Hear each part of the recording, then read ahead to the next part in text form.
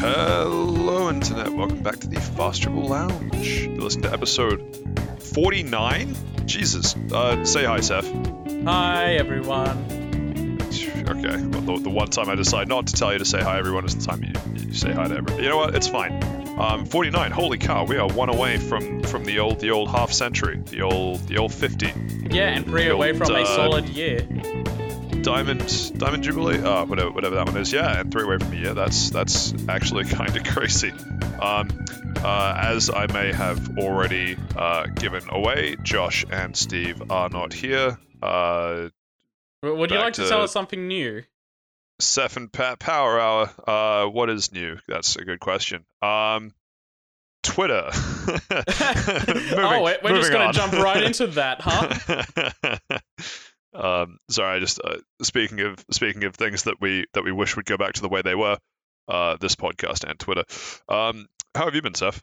Yeah, I've been fine. Been a pretty good week. How have you been, Patrick? I'm looking forward to going home on Saturday, where I no longer have to speak on this microphone, much to the enjoyment of our lovely listeners, I'm sure. I will, of course, be going home with my sweet new PlayStation 5, which I have not been able to touch since picking it up this week, because I have nothing to play it on down here. And by down here, I mean Wellington, which is south of where I live in Auckland. And that's all the geographic info you'll get. Good luck trying to dox me with that. Yeah, I think I just give the vague Sydney, which is Sydney is such a big area to cover. See, that's not even fair, right? Because if you say Sydney, that's the size of New Zealand. Exactly. Someone trying to find you in Sydney is someone trying to find me in New Zealand. So I've already made their job so much more interesting. Could you at least give a suburb? Let's make it fair. Okay, a suburb is about the size of one half of New Zealand. I guess I can do that. Note to everyone, I will not be doing that. I don't think there is. Well, I guess obligatory check. How's your tech been? Is it broken? I assume not. No, I usually have pretty good tech. I think the only time my tech ever broke was when the first of these flip phones came out and actually broke when they weren't supposed to. The replacement has been doing very good. And that was when we scored our first, possibly fake, Krispy Kreme sponsorship, which is also coming up on a year. That's crazy. Yeah, I know, right? I can't believe they haven't been paying us for a year now. Yeah, so true. So album of the week, it's an interesting one. It's listed as Midnights by Taylor Swift. Unfortunately, because it's Josh's album of the week, I think we both know what the issue is with trying to do the album of the week this week. Why do you think that is, Seth? There's no Steven to chime in? Close. It's actually because Midnights by Taylor Swift is actually too recent for Fast Travel Lounge, given that most of our weeks, when it's back to the usual suspects and the OG format, everything that we talk about having done this week is stuff that came out about 2 years ago. So roughly 2 years or 100 and something episodes from now, you can look forward to us reviewing Midnights by Taylor Swift. I feel like that joke was much funnier in my head, but album actually album's okay. Couple good songs on there. I'm not probably going to review it, but I haven't heard it because the idea of doing Midnights just dropped on me right before recording. Whose fault would that be? So people out there are probably wondering. Patrick, you've been stalling for all of 4 minutes. What is the plan for today? You have no shiny pink Pokemon left to hold on, put Patrick. into a tier list. Hold on one second. I just need to put your ass on blast for one moment. We have oh shit. We unfortunately have to give Josh some dues. That one album that we both absolutely hated came out this year. The Slut Pop one. So he's moved from a 2-year window to cover Taylor Swift to a 6-month one now. Oh, I see. Okay, right. Was really trying to work out, other than giving me PTSD, why you would bring up that album. Kim Petras, was it? Yes, it was. I'm surprised you remember the name. If there is anything that will get me to fight for gay rights, it's specifically so they can keep that music. It's not like a gay thing. It's just because that's what Josh referred to it as in terms of gay club music, and I can see it. Having never been into a gay club, I can imagine it, and the imagination is as far as it goes. And unfortunately, I've heard the EP, and I'm scarred for life because of it. So back to what I was saying before, I was so rudely interrupted. What are we doing this week? We decided that given it is the year of our Lord 2022, that and it's also episode 49, it kind of lines up really well. That so hear me out, stick with me here, Seth. If you take 49, all right, you got 49 in your head. Yes. What if you were to just subtract 29 from that real quick? That makes a 20. Am I correct? Yeah, you are correct, and it's crazy that makes a 20 because something else turned 20 recently. Was it don't me? get weird. It's not a person. No, don't make this weird. Ratchet and Clank. Ratchet and Clank turned 20 recently. Woohoo! Claps for Ratchet and Clank. Well done, guys. You can almost drink, and based on what Sony's done to your series at various points over your lifetime, I'm surprised you haven't started drinking already. Or maybe you have, and you're looking for something stronger. So all those innuendos make me think that they were already drinking from the get-go.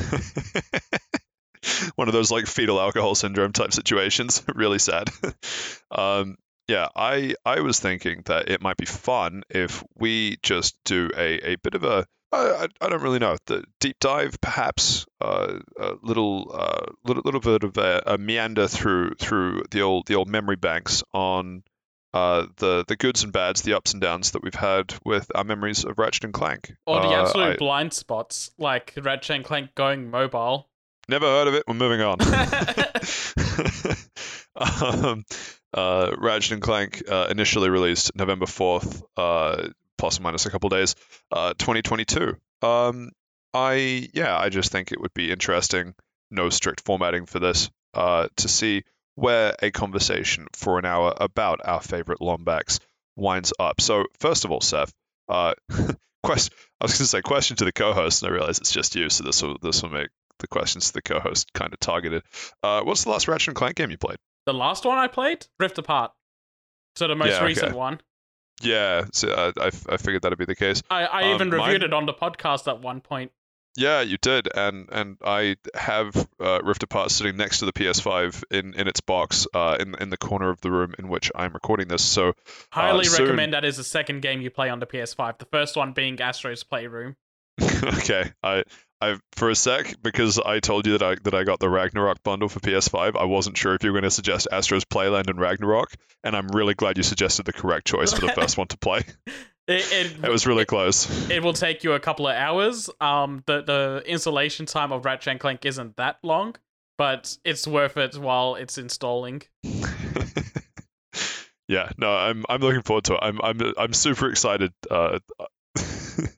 I was just about to say I'm super excited to have a gaming console again, and I say that while making eye contact with my Nintendo Switch. To be fair, you've been playing that on mute ever since you got it. It's true, actually. Can you really call it playing at that point? Well, man, I really thought there'd be some really sick, like she's always playing type joke that I tried to make, couldn't make it. I did get Monster Hunter Stories 2 on sale and played the first. I say played the first 10 minutes. Now that's something we can talk about playing or not playing. I watched the first 10 minutes of Monster Hunter Stories 2. Really excited to actually move the character, which I did for all of 30 seconds to go to a save point and then quit. The persona problem. Except 6 times as short. So okay, well that seek help, but that I know I just prefaced that we'd be talking about Ratchet and Clank, but I just have to hit this real quick. Do you know how strange it is to play a Nintendo game? Well, Capcom, Nintendo.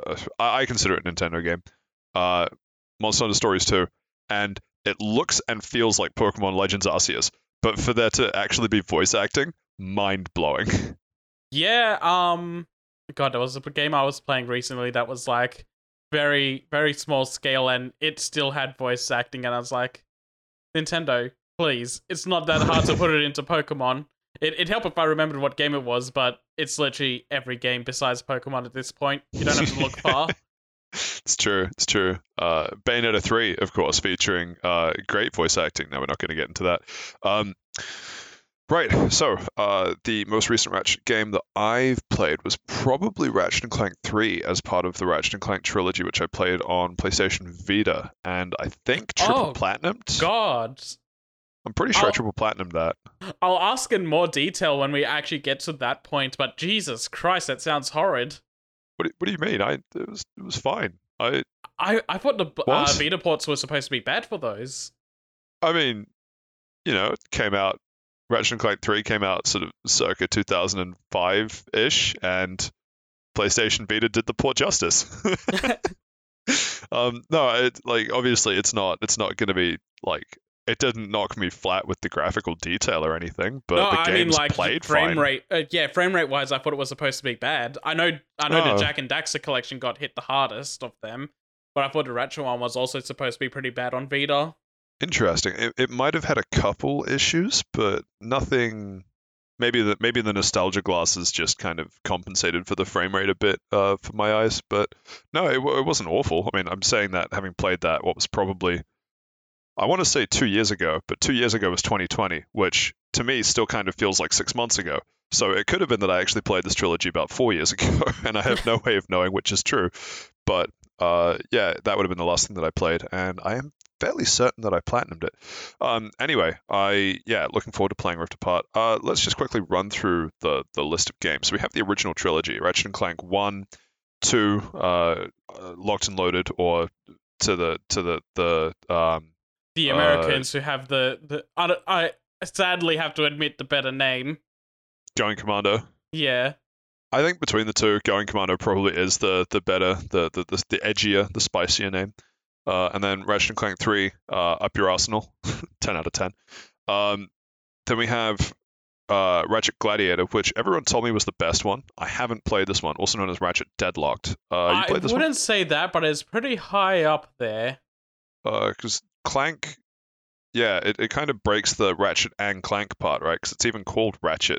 Because Ratchet Clank Gladiator. didn't play any part in the actual gameplay of that. It was purely Ratchet focused, and Clank was just in it for the story.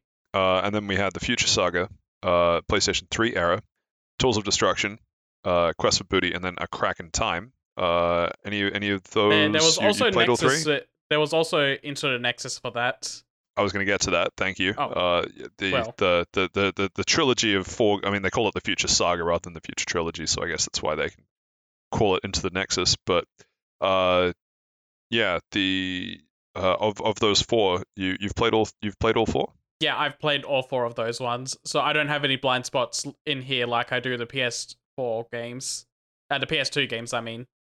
Yeah. Okay. Cool. I was going to say PS4 games. I was going to say the 4 PS2 games, and then I mixed the two together. Yeah, gotcha. And then we have other games. Size Matters, which was PlayStation Portable, and then then playable again on PlayStation Vita. The two definitely, PSP games, Size Matters and Secret Agent Clank. Yeah, definitely played both. I remember very little of both. I played the demo of Size Matters, and that's it. I didn't touch Secret Agent Clank ever. Yeah, and then All for One, which I played briefly because it was my brother's game. That was the co-op drop in and out one.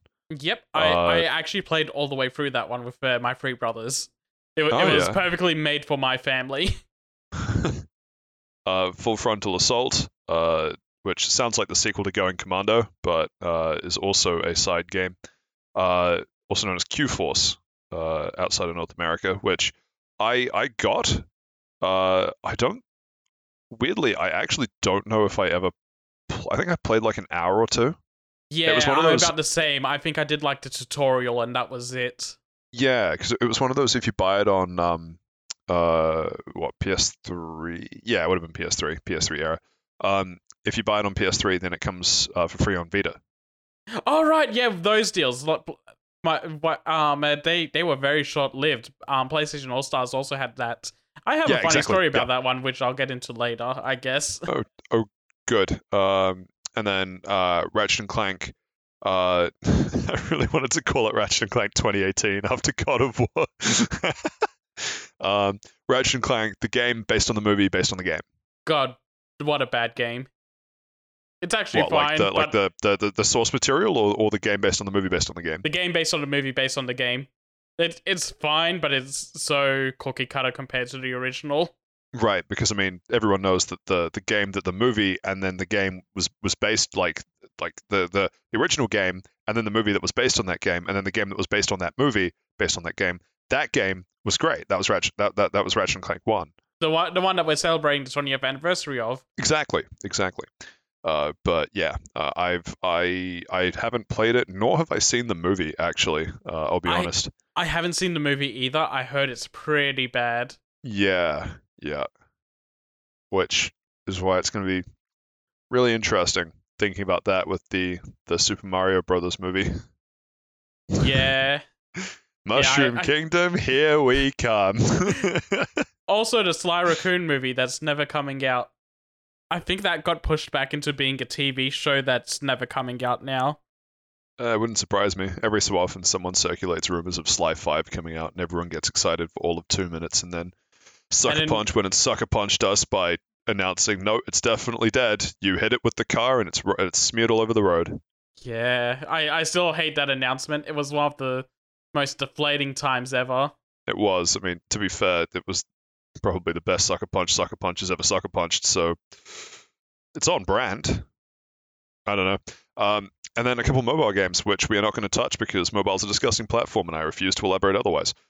So let's talk about this for a sec, because Ratchet, for a sec, Jesus Christ, we're only been going for multiple minutes.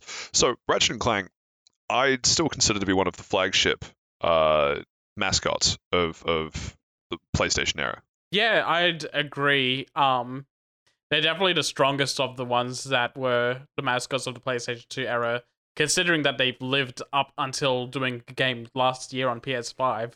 It's more than could be said for Sly or Jack.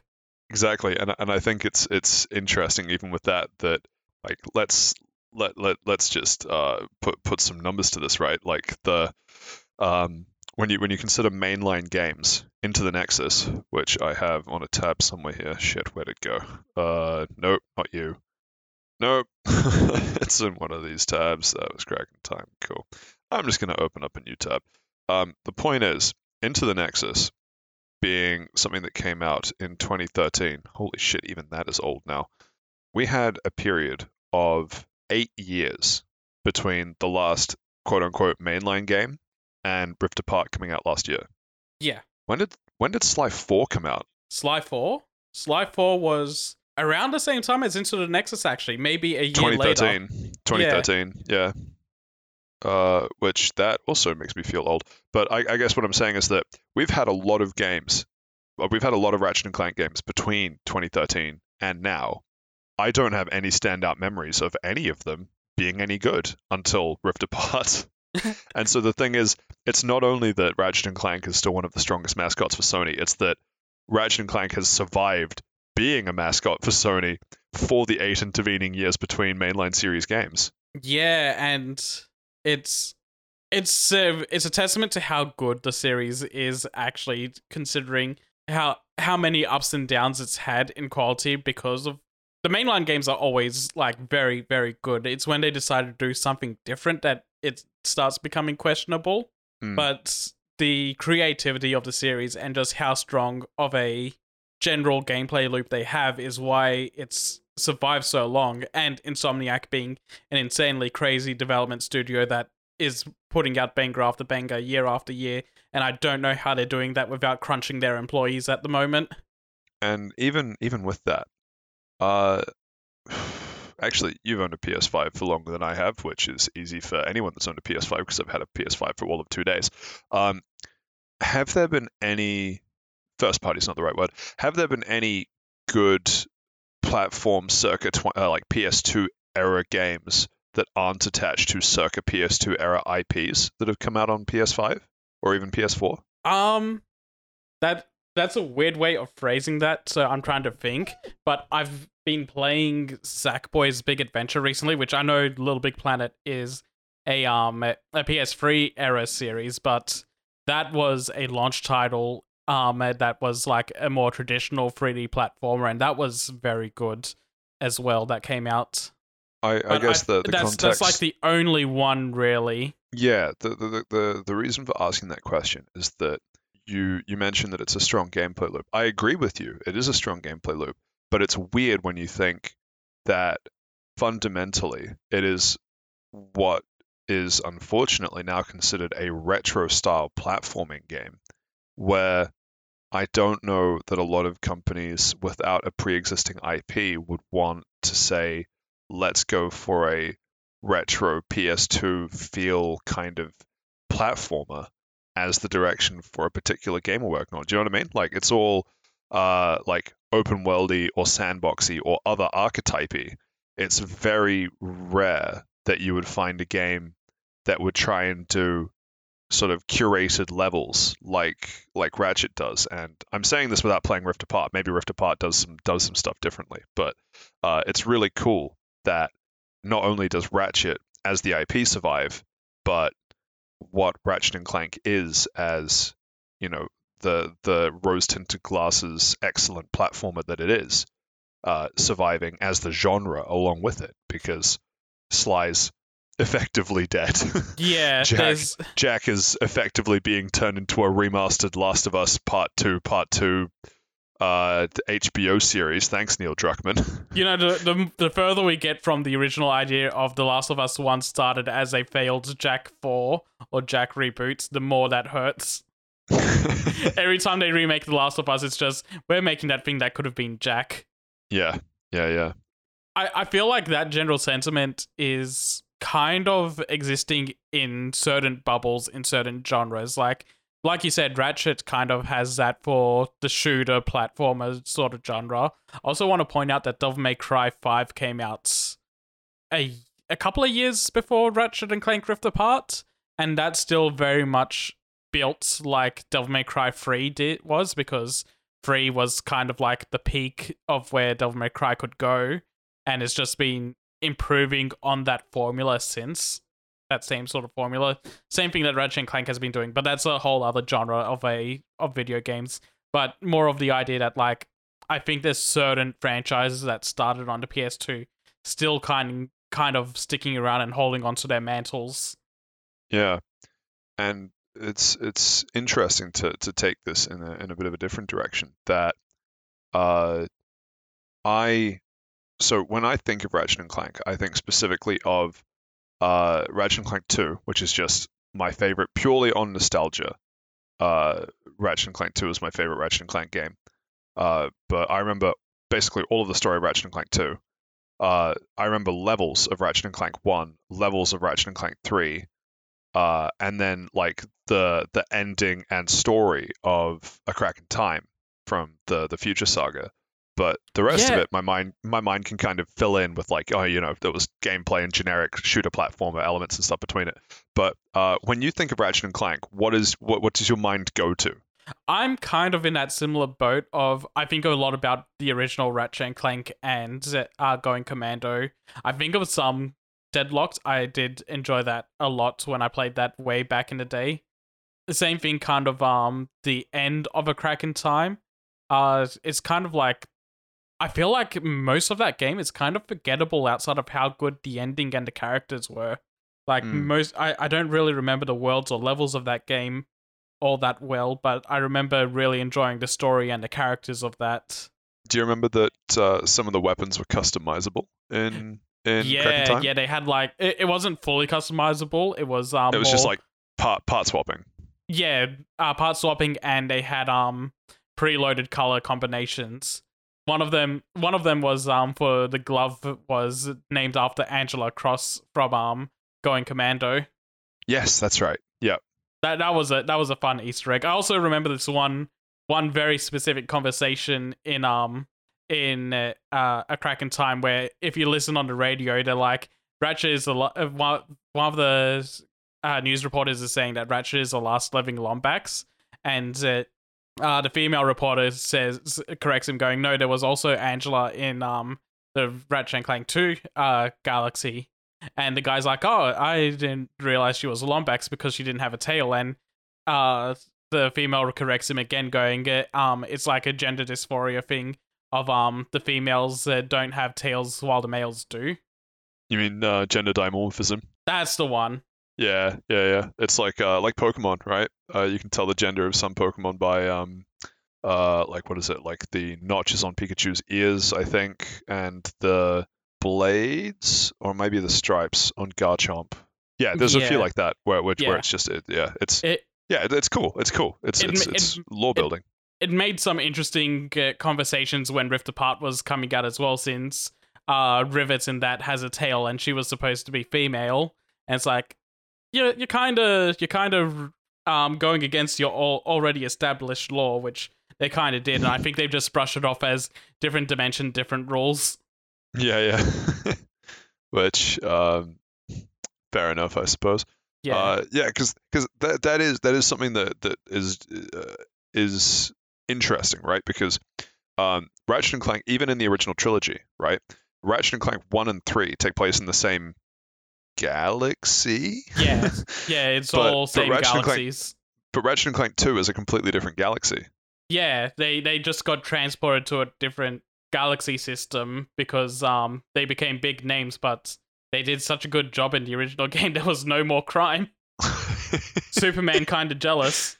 Yeah, yeah, yeah. But it's crazy because Ratchet and Clank 2 was the first one that I played, and so then I went to Ratchet and Clank 1, and it was like, oh, this is like oh man, I'm forgetting all the planet names, but like Lombax, not the Lombax homeworld, but like where you first meet Ratchet and stuff, and like all this other kind of filling in the blanks, and then because I was shoot, I honestly don't remember how old I was when I played Ratchet and Clank 2, but then to go back and then play Ratchet and Clank 1 afterwards, I always thought it was weird that Ratchet and Clank 2 started with them being transported to another galaxy.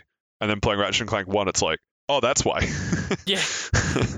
Oh, Yeah, so, it is canon. So, my history of the franchise is I started with Ratchet and Clank 2. I didn't play 1 or 3 on the PS2, so I went straight from 2 to Deadlocked. And both of those games, like Ratchet getting kidnapped into other systems to go do missions and plot. I mean, you hit two excellent games back to back, and they both involve Ratchet being kidnapped. I think I'm onto something here. You are. Quick. I don't mind if it's spoilers for Rift Apart. Rift Apart is also widely considered to be a very good Ratchet and Clank game. Does Ratchet get kidnapped?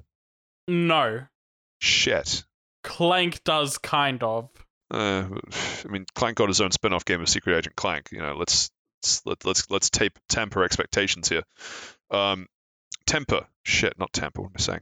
Anyway, yeah, I want to quickly jump back to us both having fond memories of A Crack in Time, Yes. particularly the ending. So what's interesting to me about that is that when you think of classic platform shooters, or I keep thinking of it as trying to describe the genre. When you think about those sorts of games that Sony put out, the Slys, the Jacks, the Ratchet and Clanks, they all have stories that like if you've played the game, you will remember the story. It might not be super obvious to you, but like if you play it again, you'd be like, oh, that's right, that's what happened. I remember this. I remember that.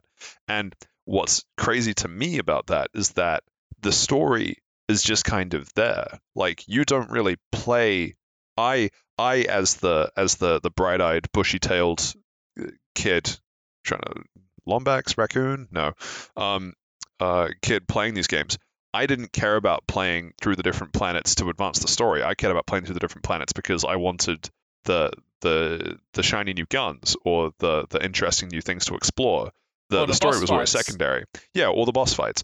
But it's amazing to me that even underneath all of that was still a story that was good enough that you get to the end of the game and you're like, wow, I appreciate how good that story was, given the story wasn't the focus of the game at all. Is that a sentiment shared by you as well? Yeah, pretty much. Yeah, the story of the original PS2 games were like they're definitely more advanced than the other platformers from the earlier generation, like the Crash Bandicoots and the Spyros. But they still kind of fill that niche of it's here because we wanted to write in a story to piece everything together and make the characters likable, and that's kind of like what you need to do if you want to make Ratchet and Clank stand out against other video games. You need to make them likable characters, and that's where the story comes in and helps. But yeah, it was always kind of just like more second fiddle compared to like going to other planets, getting new guns, fighting more enemies, making bigger explosions with the new guns. And even the advertisements kind of played into that, like showing off, here's all the bit wacky guns that you'll use throughout the Ratchet and Clank games. go have fun. But I think the stories being as serviceable and even as good as they were helped Ratchet kind of.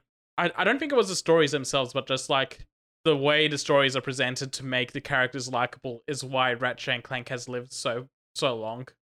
And then you go into the future games where they kind of they went harder into the story and the lore than the original PS2 games did.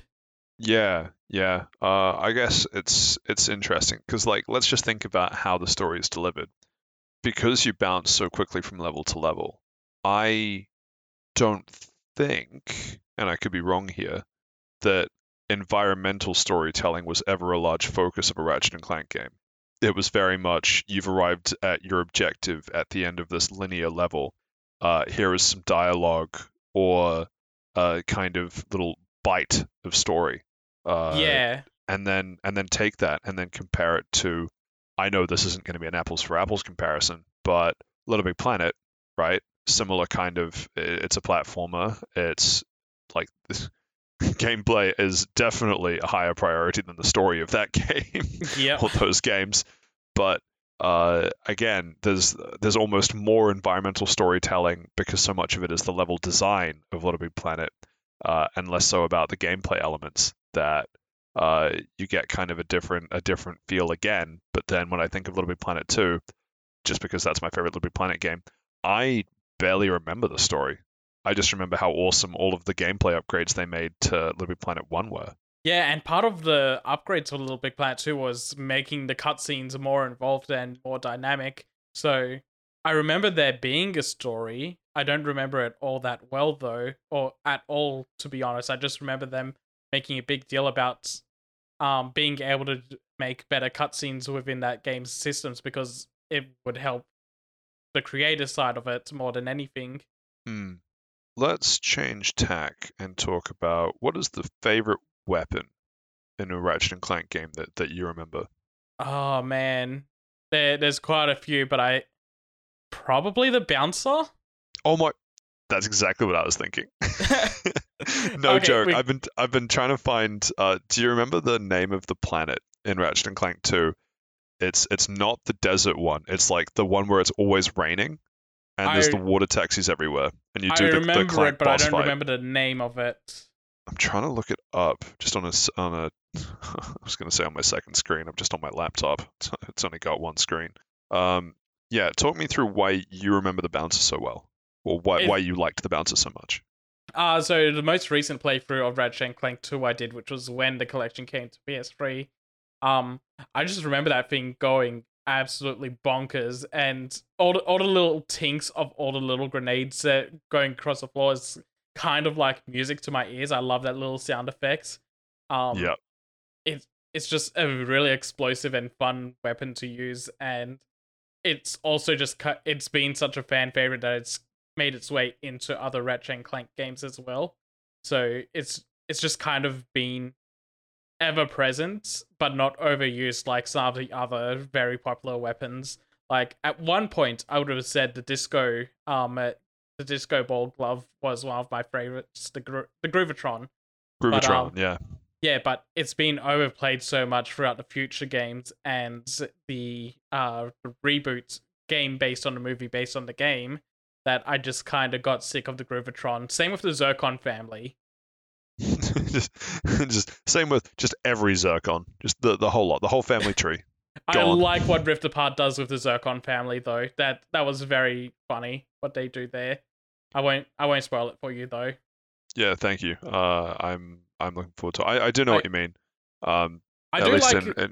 Uh, in sorry, you go. well, I was gonna say in Ratchet and Clank 2, I'm pretty sure that was when they did was it the Synthenoids? I think so. It was just Mr. Zircon, but without any voice lines. Yeah. It was just the silent assassin. uh, it's Planet Dobbo. Dobbo. Planet Dobbo, yeah, the water planet. Because for some reason, for me, the archetypal screenshot of Ratchet and Clank 2 is me with an upgraded bouncer, the heavy bouncer, firing it just down because it's a very straight linear path, and Yeah. just all the tanks just bouncing up and then like over a gap and killing an enemy from like behind a wall and other bits. Just 10 out of 10. every part of the um, everything that makes going to the slots addictive in a single level of a video game. Loud noises, flashing lights, and serotonin. It's a really good set. It's such a good weapon. Okay, taking the bouncer off the list.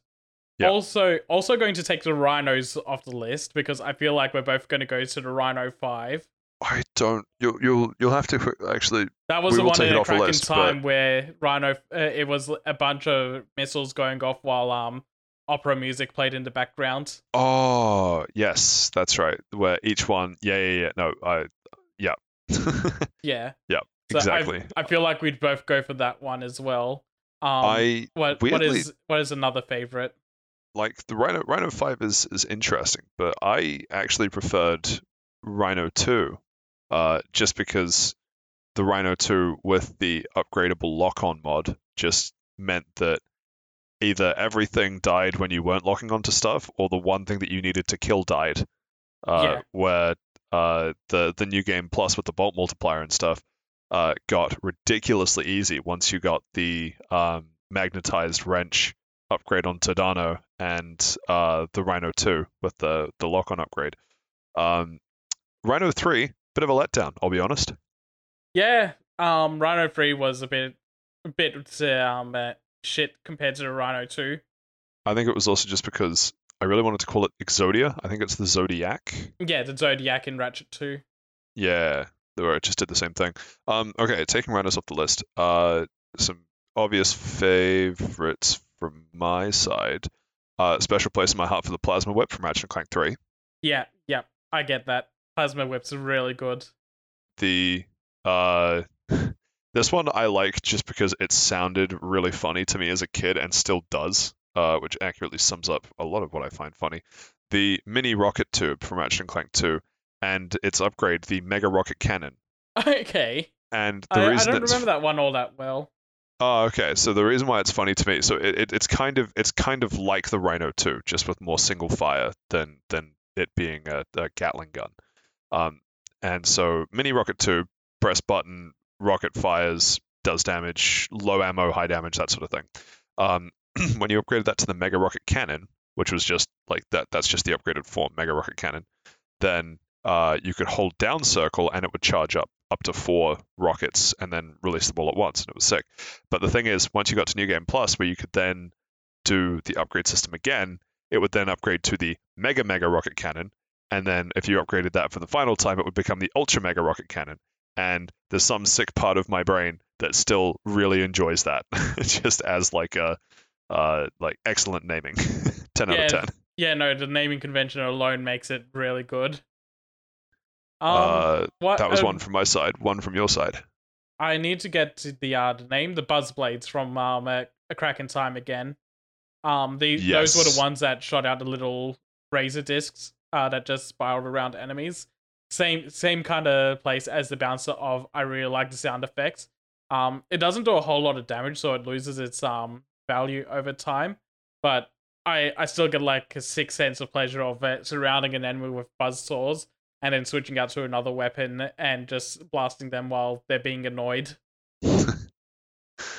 Yeah, I can see that.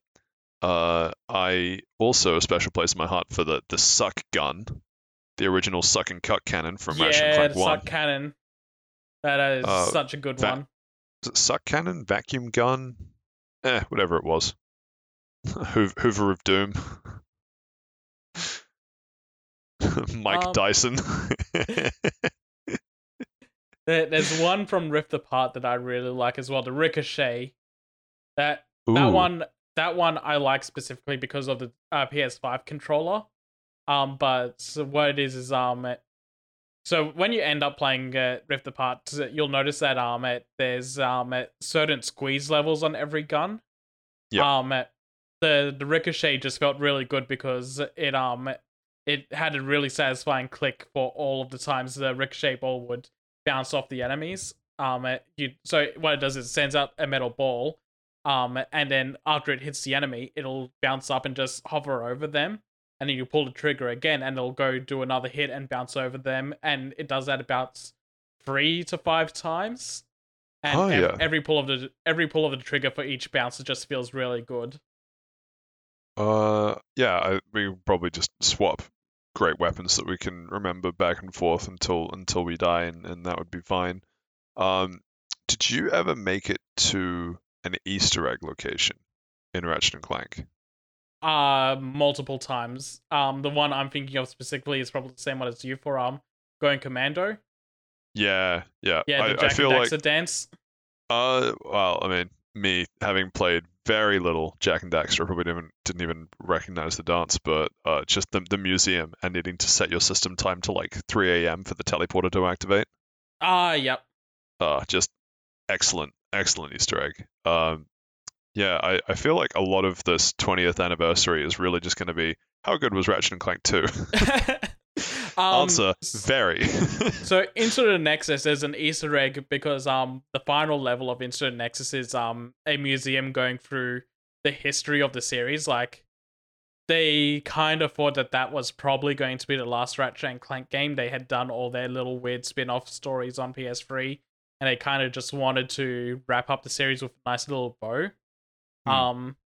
And so yeah, the final level is a museum to honor the history of the franchise, but there's also a hidden room over to the side that's dedicated to a developer that was on every single game up to that point and had unfortunately passed away a little bit before Into the Nexus came out. So they made an in-game memorial to him. That's cool.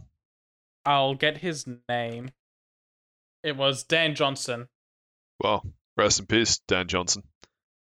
You will forever be remembered in the Into the Nexus, which admittedly I never played. Sorry about that. But if I do play it, I will salute for fallen comrade. Yeah, no, it's cool because again, putting in Easter eggs like that is time that I feel like in today's world of get something out there quickly, always need to like be on top of things that I don't want to say that people don't take as much care in doing, but it's just it's harder to I think it's harder to justify time spent on Easter eggs or time spent on stuff that you don't think the player will find on the kind of happy path through the game. Yeah, they do happen. It's more infrequent now. But yeah, I do kind of miss the days of them happening all the time like they did. And I feel like Ratchet's one of those series that does them very well. I can't remember specific. No. Rift Apart does have Easter eggs. They dedicate something specifically for Easter eggs in that game, and I absolutely love it in that game. That I'm pretty sure I've already read ahead for. That's like the weird dimensional room thing, right? No, this is something else. Okay. But there are multiple instances of like dimensional Easter eggs in the game. Yeah, because I think Rift Apart, because so much of it is reliant on something like dimensionality, is ripe for that sort of crossover, which is great because it sounds like they did that based on what I've read already. Going to like the world made where everything is made of yarn, or the world where someone had a blue cap and other bits and pieces. You're like, hey, I know what that's referencing. I'm part of the in crowd. So just a little nudge in a direction when you get up to the level in Rift Apart that very obviously has lore bombs in them. Just go and get every single one of them in that level. It's a fun time and a fun listen to each one of them. Sure. Do you think if things had been different and you and I had started with Rift Apart, that it would be a strong enough game? Because currently Rift Apart is not part of any saga or franchise, and I don't think they've talked about if they're doing more. I assume they will. It's too profitable to die, but I don't think they've announced a second game, have they, for PS5? No, they haven't. They're currently tied up with doing Spider-Man 2 and then Wolverine. Do you think if things had been different and we'd started with Rift Apart, that it would be a strong enough game that you'd want to go back and play the older titles? I think so, yeah. There's a lot of stuff in the game that makes you curious about what happened in the earlier games, and the Rift Apart is just as strong as some of the best games, possibly the best one in the series. I'm still kind of having that debate, but it's definitely in this top three, and I think it's a strong enough game that'll make people want to go and see what the older games were about. So let's compare that for a sec, right? So let's compare that with something like Pokemon, where every generation they talk about how actually it's not even Pokemon. Fucking every game developer, or at least all of the ones that Chromcat likes to make fun of, they come out with we want to be super accessible and bring in all the new fans we can, and we also want to put a little something in there for the people that have stuck with us and have been around the block and everything. And what that usually translates to is that they split their time between dumbing stuff down to make it very accessible and easy to access, and putting in really niche things that only certain groups would appreciate and understand. And the reason I bring up Pokemon is because I honestly don't think if you were to play and enjoy Scarlet Violet, that it would be a strong enough pull. Like, chances are, just statistically, you've played older Pokemon games in the first place. But if for whatever reason Scarlet Violet was your first Pokemon game, I don't know that a Pokemon game by itself could ever be strong enough to make you want to go back and play older ones immediately. Do you know what I mean? Yeah, I agree. I don't think Pokemon is a good example for it because and they kind of like try to build each game to be like the new big thing, and they don't want you to look at the old ones. They want you to look at the new shiny one. Whereas it seems like Ratchet and Clank celebrates it coming from 2002. Yeah, and they still write the story in a way that's like accessible to newcomers. It's like, yes, we're acknowledging these things happen, but we're not going to put a whole lot of emphasis on the nitty-gritty of it. If you've got the details, then that's good. You'll understand a little deeper. But if not, don't worry about it because the crux of the story and the enjoyment is just what's been written here. And I think they do a really solid job of that with this series. There's not a lot of other games that do it. I think it's mostly platformers that are really good about it, honestly. Like, I think really enjoying Mario Odyssey, you'd want to go see some of the older 3D Mario games and maybe see how good Galaxy was, or Super Mario 64, even Sunshine. Sonic games, I think, are also some of the ones that are like, if you like one of them, you're going to go and try some of the other ones just to get that same sort of rush you get from playing a Sonic game. So you know what I have as a weird counterexample to that? What's that? I don't think anyone that goes and starts with Sly 4, that they finish Sly 4 and go, that game was great. I can't wait to go back and play the older games. Sly 4 actively hates the older games in some points. Exactly. It's Sly one 4, specific character that they do so bad. Penny. Yeah. They're just like, oh, you know that character that everyone loved and adored after Sly 3? What if we just threw her under the bus? Is Sly 4 actually called Sly 4, or is it just called Sly Thieves in Time? It's probably just called Sly Thieves in Time, but I always call it Sly 4. It's called Sly Cooper Thieves in Time. Yeah, we call it Sly 4 just to shorthand it. But imagine if Sucker Punch didn't Sucker Punch us about it, and they actually just came out and said, no, here's an actual Sly 4. And that was part of the rumor mill, just like the TV show, just like Sly 5, all of that stuff is they're going to get Sly 4 and they're going to do it right this time. Or what was the other one? That there was going to be a Sonic Mania style Sly game where a group of fans were going to be like, no, fuck Thieves in Time.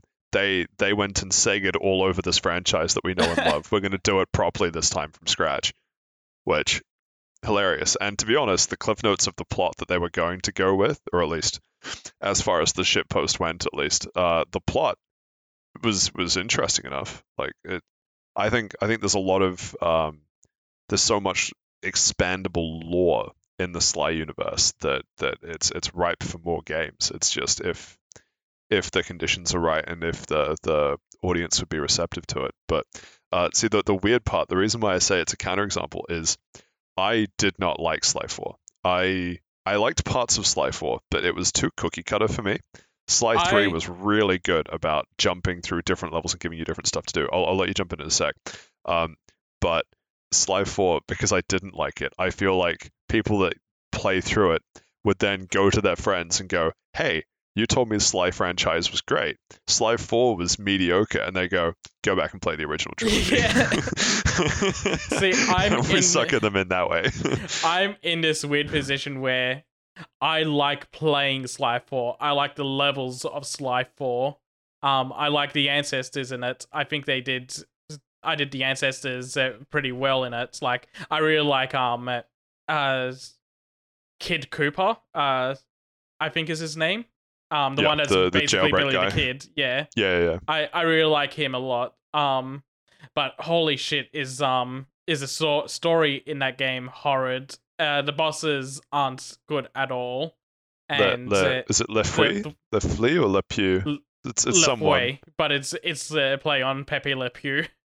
Yeah. Okay. So I was sort of right both times, but yeah fucking stupid. El Tigre is also pretty bad. I do like the Grizz. I think the Grizz is pretty funny. Yeah, Grizz is great. But no, what they do to Penny is also inexcusable. Like, there's parts of that game being good, and then the parts that are bad just absolutely demolishes it. Any good faith. Actually, while I'm thinking of Sly, I think it was the first game that introduced to me, right? I don't know if it's the first game that did it of all PS2 games, but Sly 2 specifically, which actually, funnily enough, just okay, 2 quick points that I want to make. The point that I was actually going to make, I'll pause for a sec. An even quicker point that just occurred to me, between Ratchet and Sly, I've played the second game in the series first, and then played the first one, and then played the third one. Oh, okay. I don't know why that's the case. I did that order with the Jak and Daxter games. With Sly Raccoon, back on the PS2, I only played the first game, and I didn't play all 3 of them until the trilogy came out on PS3. So I, with Sly specifically, a cousin, maybe, either family relation or family relation's friend, I forget who because of how long ago it was playing the end of level 3. Is that right? Yes, the end of level 3. I was playing the end of level 3 where you are in the helicopter turret taking out the dam, and I was looking at it going, man, the game looks amazing. And then this was this is back when video stores still existed. So for younger listeners, it's places where you could go to rent movies without paying a subscription. Wait, shit. It's a place you could go to rent movies and sometimes not pay a subscription fee. But they would also let you rent games. And so I rented Sly 2 and liked it enough that I saved up all my pocket money and bought Sly 2 for PlayStation 2. And then because Sly 1 was even older, I could just rent that for like back-to-back weeks and still basically rented it for a couple weeks, finished it, and then I think I eventually owned it because I picked it up on a sale. But Sly 3, because I had one of the first PlayStation 2s, maybe in New Zealand? I'm not quite sure. Dad, when he was on a conference in Sydney, actually picked it up at I don't even know what sort of price, but it basically meant that I'm surprised they didn't come out at the same time if they didn't. Maybe they did. I don't know, but it was very close to launch, I think. But the point is though, we had that console the whole way through until we eventually upgraded to a PS3, and so the the disc laser started failing towards the end of its life, and the problem was I went and got Sly 3, and it wouldn't read the disc. It would read the disc. It would read the disc sometimes, and so when it did, the PlayStation stayed on for multiple days at a time. Yeah. Just to keep it in the game. It's like when you don't have a memory card, so you just left the game on so you didn't lose any progress. Oh, so that was also me. So I didn't get a memory card until 2006. And I know that specifically because a friend of mine said, and I kid you not, this is his exact quote, I found a PS2 card on the road on the way to school. Do you want it? Oh no, that's so And sad. and me having never been able to save progress before, went, holy shit, yes please. I cannot wait to see what shit, I don't remember the game I was playing at the time, but I was stoked to not need to. So I um I unlocked what was it? SSX Snowboarding 1. I got most of the way to the end of all of the unlockables without turning the PlayStation off. Like all of the tracks, I got to all God, except maybe 2 without turning the PlayStation off. That's a multiplayer game too, so like the big appeal is to have a memory card so you can save it all and play multiplayer with family and friends later on. So it gets even dumber. So not only did I not have a memory card, the second controller we had was a steering wheel. Oh no, you were one of And those people. And so I had to be the nice older brother and try and snowboard with a fucking steering wheel. You know, every time I hear about like memory card stories, I always think of the fucking 4chan green text about someone buying a memory card for their friends for their GameCube. If you haven't heard it, and I'll also explain it for the audience. Basically this guy goes, so it's my friend's birthday party, and him and his brother just absolutely love Super Smash Brothers Melee. They constantly keep the GameCube on because they've unlocked every character in every stage, and they're scared of losing all that data because they've had it for so long, and they just don't want to get rid of it. So they, for their birthday, they buy them a memory card, and while no one's looking, they plug it in and hit save game on it, and then they get their friend's attention and go, "Hey man, look at this!" Turns off the GameCube. The younger brother of the two starts screaming and crying, and he's trying to calm them down, going, "No, look, it's fine." Turns on the game and it says the save data has been corrupted. Oh, good. What were the other two? Crash Bandicoot 1. I don't remember the one where the So the I one didn't where have a PS1 memory card. I remember this specifically because I always started Crash Warped over and over again, making it a little bit further every time I replayed it. We didn't leave the PlayStation on, so I just got very acquainted with the first 3 worlds of that game. so similar boat. It was up until you had to fight Crunch in the weird like bowling ball thing. So yeah, Crash 4. So Crash 4. Yeah, that was Crash 4. Okay, shit. Well, Crash 4, I became really acquainted with World 1, and Ridge Racer 7. Ridge Racer 7. Shit. What was it? It was like, yeah. It was one of those mind games where Ridge Racer 7, I did every race to unlock the championship for the first thing, and then once you beat that, it then tells you in a loading screen, and I specifically remember this, it explains how drafting works, and it's actually just occurred to me, I never figured this out, whether you could always draft and it only told you once you made it a certain way in, or if you actually unlocked drafting as a mechanic after beating the first championship. But yeah, memory cards are great. And now I look at my PlayStation 5 with 800 gigabytes of storage and a 2 terabyte M.2 drive on the way for the expansion slot. We've gotten a little bit off topic. All out. I did. I also have the pretty console cover. I ended up getting red, that. Galactic Red. Yeah, Galactic Red, or whatever the red color is, and the red controller. Shout out to my mate that works at JB Hi-Fi. Jumping back to. I just want to take a quick moment as well to say how sad it is that we did a very slight tangent on Sly. It's also Sly's 20th anniversary this year. We skipped over it when it happened. I think we might have covered it in the news section because that's we did. Yeah, they dropped all the Sly games on PlayStation's streaming service instead of doing an actual release, which is why we're also doing this for Ratchet & Clank. They're doing the exact same thing. They're releasing all the PS3 games and collections on the streaming service, which no one wants. But yeah, we spent this little bit of time on Slide just for it to be overshadowed by other things, just like its life on the PS2. And the crazy part is, you know what? I'm pretty sure. Oh my god, I just remembered it. Yeah.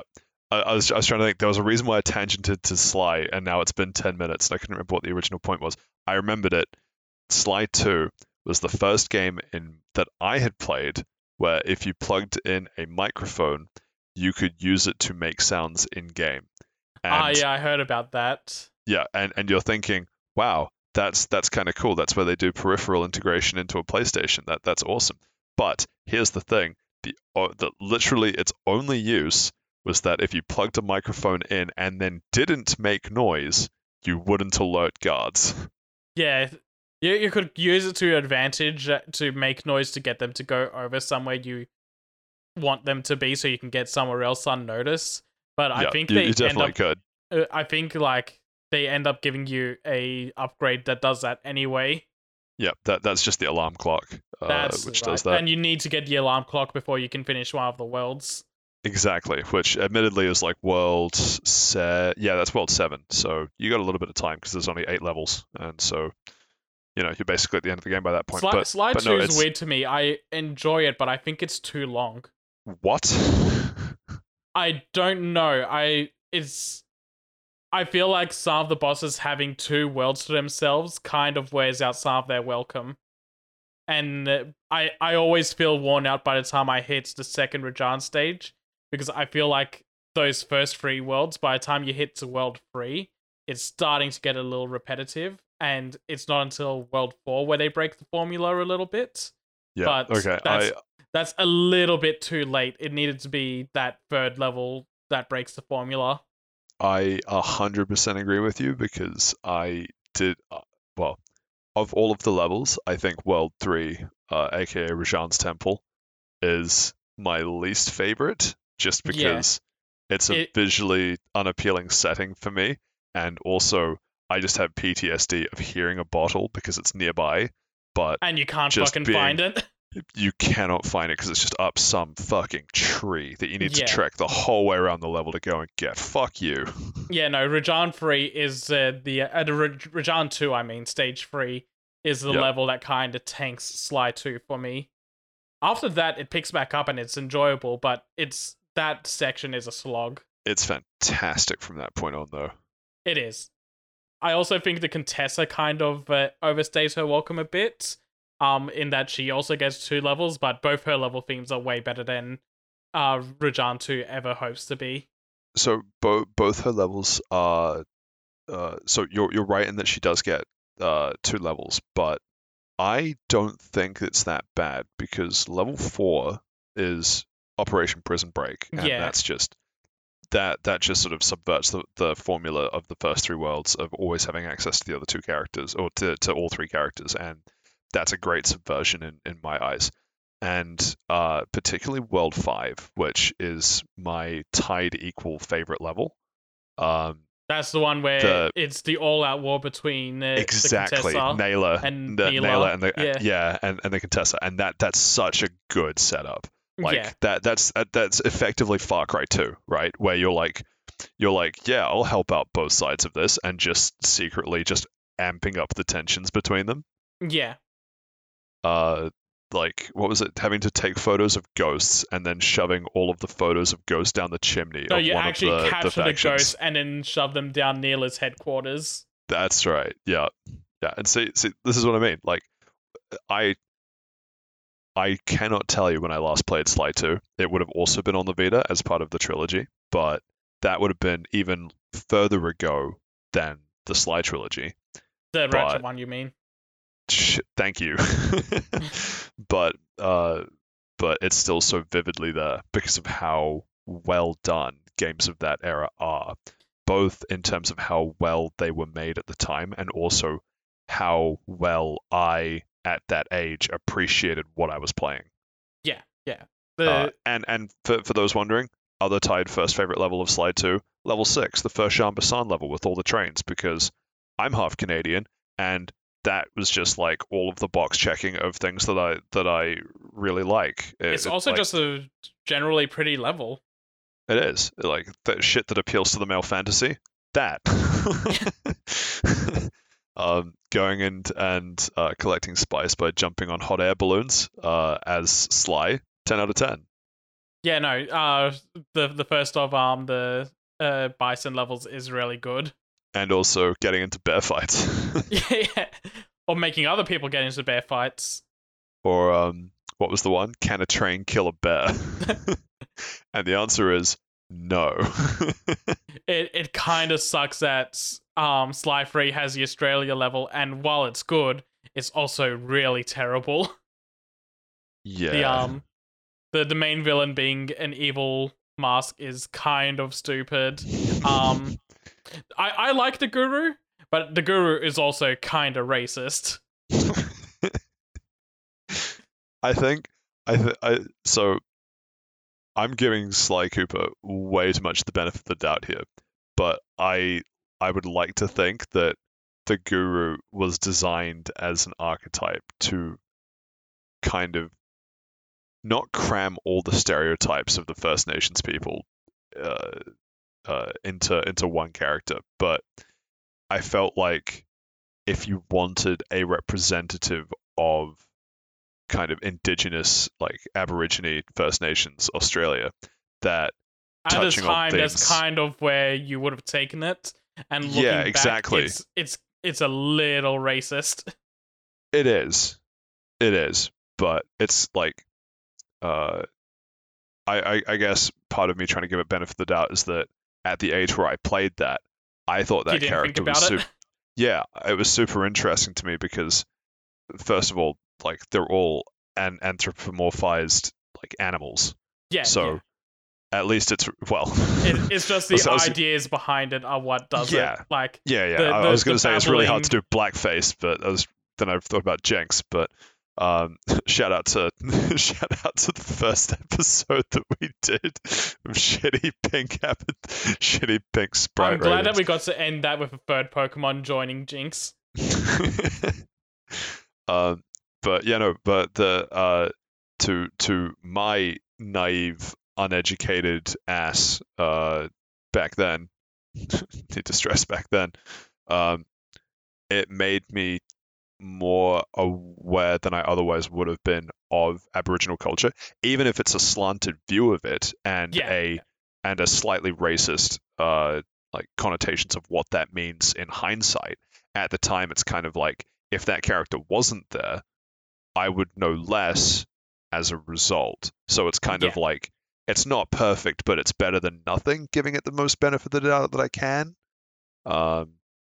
Yeah, you're sort of walking a line with a lot of that stuff. New title episode in defense of light's racism. Okay, you really need to stop. I'm gonna need you to really tone down the amount of racism you think that I'm putting out on this podcast because the amount I've had to cut out is insane. If I had a penny for every time I had to cut out Patrick being racist, I would have 1 penny.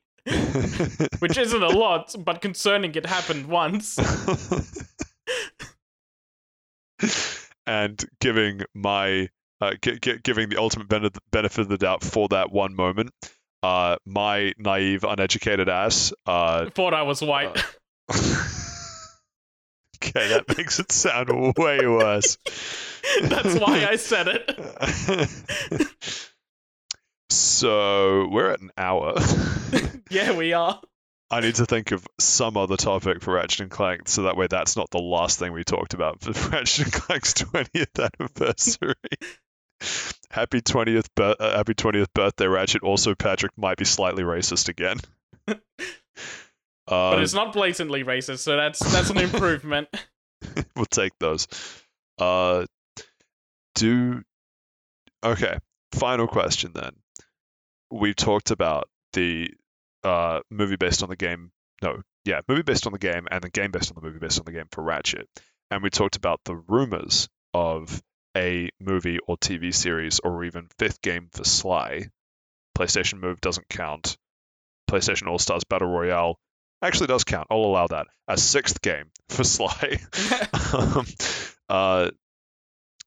Do you think that uh, that we might be in a similar to Rift Apart. Like I know Sucker Punch is announced. We're not doing anything more with it because I don't even think it was Sucker Punch that did Sly 4. It wasn't. Or It was maybe Sansuru Games that did that because they also did Yeah. the HD collection to familiarize themselves with the Sly franchise, which is why the map design in that game and general gameplay flow I feel is fine. It's just everything else that they fucked up. But do you think that in like I hope, right? I hope, and I have no way of testing this theory, that everyone goes, oh, it's Ratchet and Clank's 20th anniversary. Those games were awesome. I am really excited for the next installment, the next mainline installment, because Rift Apart shows that they've still got it. That Insomniac can still put out an excellent Ratchet and Clank game. It's going to be really interesting to me if after this conversation you go play Rift Apart, come back and say, I hated it. Insomniac does not have it. What the fuck were you talking about? You know what? Sansuru Games should have done Ratchet and Clank Rift Apart. It's too bad they're stuck at Facebook. Okay, that's a fate worse than death. I think that's actually why there hasn't been a Sly 5, because they got bought out by Facebook after making 2 Sonic Boom games on 3DS. That's interesting. Yeah, I guess, do you think there's still appetite out there for like a revival or a continuation of the Jak and Daxter IP or the Sly Raccoon IP? Or do you think, or alternatively, maybe there's even a third option, I don't fucking know. Is there a way that you see of creating a new IP that has the same amount of nostalgia value that you and I have for even just Sly 2? I was just talking about Sly 2. What sort of games recently do you think have been released that would provide that same sort of nostalgia where in 20 years someone like us, on some shitty wouldn't be Fast Travel Lounge, it'd be like fucking Slow Travel Kitchen or some dumb shit fucking name like that. But they're talking about, oh, it's the 20th anniversary of X game that came out, in the last couple of years. That game was great because of this nostalgia of this, that, and the other thing. Is there a game like that you see, or like, what are your thoughts, basically? Okay, so for the first one, which is more of the Sly, Ratchet, and Jak one, that I know there's interest in those because we just had Sucker Punch come out and address the impact of so many people wanting a new Sly game, where they themselves had to come out and say, no, we're not doing it. Please stop asking. We know people want it. We want to do it maybe someday, but it's not right now.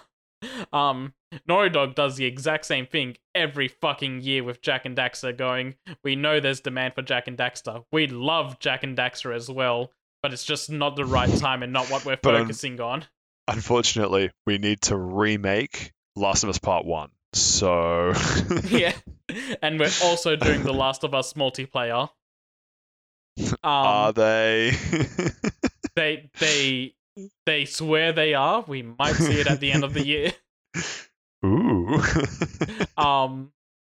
Insomniac seems to have the best grasp of it and like development ability to deliver on it at the moment, because they just did Rift Apart. They're doing multiple big projects games, and I could see them still going back to Ratchet and Clank after a Wolverine, or even in between Spider-Man and Wolverine somehow. So yeah, Ratchet I feel comfortable with staying and continuing as it is. It's the other two that are more concerning, and we know there's interest in them because the parent companies keep going, we know there's interest, we want to do it, but do you want it enough? As for things that have that same nostalgia value, I don't think there's any like big company ones that do, honestly, besides what currently exists. Like, I can see in 20 years someone's first Ratchet being Rift Apart and then celebrating like the 40th anniversary of Ratchet and Clank, as scary as that sounds. Oh god. Or welcome just back to Slow Travel Kitchen, episode 4000. Today's episode. Imagine the people right now that started Sonic the Hedgehog at the beginning, and now they've celebrated their 30th anniversary recently. With Frontiers. No, not Frontier. Well, kind of, but it was 30th anniversary last year, so they celebrated by announcing Frontiers. Oh, I see what you mean. Yeah. Yeah, but no, like, give it 10 more years and Sonic will be in its 40th anniversary. Those people will be feeling like fucking dust, and there'll be kids that potentially start with Frontiers and be very excited for what the future of Sonic holds. Same thing with Mario. I think it's like those franchises that we're currently celebrating stand the test of time, and they're constantly getting new blood to come in and be excited for the next one.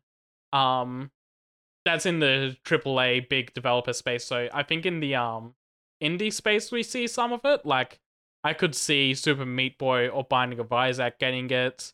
I could see this is a little more niche, but Spark the Electric Jester might, which started off as a Sonic fan game and kind of grew into its own thing. And I don't think it'll have the staying power or like those big anniversary milestones, but I think there will be people that think fondly of that in like 10 years time. Yeah, but I think when you get to like more mascotty type character designs, right now we're looking more at the indie space than we are big guys. That's interesting. 'Cause I actually, when did the first Call of Duty come out? The first one? Yeah. I think it was on the PS2. Oh my god. Call of Duty video game series. I just realized that fucking half of them are called Call of Duty. No, I don't 2003. care about Warzone. 2003. Interesting. So the 20th, yeah, so the 20th anniversary will be next year. It'll be interesting to see what happens with that. Because so the reason I say that one's interesting is because to me, it was only Call of Duty 4 that really kicked started it off. that kicked it off. Whereas what we're talking about, Ratchet and Clank 1, banger, Sly Cooper 1, banger, Jak and Daxter 1, banger, because they were all big for what they did at the time. Call of Duty 1, I'm sure is a fine game. I don't know, I've never played it, but Call of Duty 4 is the one that everyone goes, that was the game. Yeah, that was like the right place, right time, right game sort of thing. You know what I think should get a 20-year anniversary? What's that? Skate. Yeah, I could see that. I don't know if EA will consider it. Well, but the problem is we're sort of getting a so Skate 1 came out in 2007 because it was part of PlayStation 3 kind of like launch lineup, that sort of thing. But we're getting a Skate 4, or at least a slated spiritual for 2027. Skate. What? I said it's currently slated for 2027 with how slow development's going. Oh, yeah. It was a joke. Okay. I wasn't sure because it was like, yes, it's the spiritual successor, but I think it's coming out sooner than that. But yeah, that one I we've talked about. Actually, what is it called? Is it just called Skate again? I forget. Yeah, what I think it's just called Skate. Yeah, but I'm so nervous for that game. I hope it does well because of how good Skate 3 is, but I just don't. I don't know. Borderlands 1, I see a 20-year anniversary for, because that kicked off basically the looter shooter genre. Yeah. Oh shoot, there was one other, Motorstorm. I see. I don't. I think that's dead and buried, and we won't hear about it ever again. I'm sorry, Patrick. Seth, I need this. When did Motorstorm Apocalypse come out? 2012. Patrick, it's been 10 years. It's time to let go. Motorstorm died in the apocalypse. I only know that it's 2012 because it was going to be 2011, and then there was the Christchurch earthquake and the Japan earthquake, and they were like, okay, so this is a really bad luck. I think it's still released in 2011 in Oh no, it came out Australia 2011. It released 2012 in North America. No, it says 2011 across all major regions. Okay, I thought it was early 2012. Yeah, it got delayed because of the earthquakes, basically. Maybe it wasn't enough for a year, but it got pushed back a little bit for those. No, you're probably right about Motorstorm, but Burnout, I think, would though. Again, it's an interesting spot in that I don't know anyone that has particular nostalgia for Burnout 1 or 2, but Burnout 3, And Burnout Paradise. 4, and then 5 with Paradise, which um, is interesting because we already got the shit. What was the version? Um, The remastered one. oh, was it just? It was just Burnout Paradise remastered. Yeah, because that was the 10 years on. Yeah, 2009 to 2019, 2008, 2009. That's why, because Most Wanted was also a Criterion Need for Speed game. Um, shoot, I think there was Hot Pursuit, Criterion Need for Speed game, but now Unbounded as well. I'm excited for. I don't know if Need for Speed would be a 20-year game just because they're so regular with when they come out. It'd be like celebrating FIFA's 20th anniversary. Who the fuck Yeah. cares? Yeah, I don't think Need for Speed would get anniversary games. I think Burnout might, just because it's a little bit more rare. Also because it's been dead since, well, Since other Paradise. than the remaster. Yeah, other than the remaster since Paradise. Yeah. Any final thoughts on this weird nostalgia 20-year trip? I'm getting old. Man, every time I throw it to you for final thoughts, first one, Patrick's racist. Second one, I'm getting old. Can you just end with something nice, please? I really appreciate Ratchet and Clank series, and I hope that they continue doing more. Like, it's generally one of the favorites of mine. And it's like one of the last flag bearers of like the PS2 era of games where I feel like that was like such a good generation of just game feel. I want to say like gaminess and game feel, and we need more games to kind of celebrate that era. I know that I threw it to you for the last word, but I'm just going to steal the last word back really quick with. God damn it. I let you take it. You end up being racist. You complain about me, and now you just take my final thoughts. I have, as soon as I plug my PlayStation 5 and it gets set up and all the other shit, I have God of War Ragnarok, Astro's Playlab, which admittedly is already the GOAT. I don't know if I can ever top that, but just bear with me. And all of the PlayStation Plus catalog that I'd have access to once I activate that subscription, which actually, side point, we'll probably touch on that in the news, but holy shit, what a lineup coming to PlayStation 5 this month. Yeah. But the thing is, of all of the stuff that I have access to, I am most excited to play Rift Apart. Yeah, I can understand that. That was one of the big ones I wanted to hit on PS5 right away. And yeah, I suspect, given how close you and I have been on this, Jesus Christ, 80-minute trip down memory lane. Still not as long as the Pokemon spoiler cast that never came out.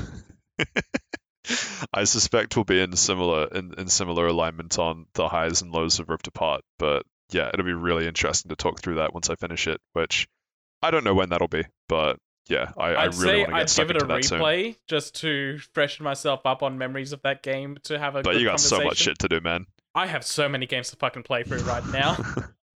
On top of editing the podcast. Oh, on top of not getting paid for editing the podcast.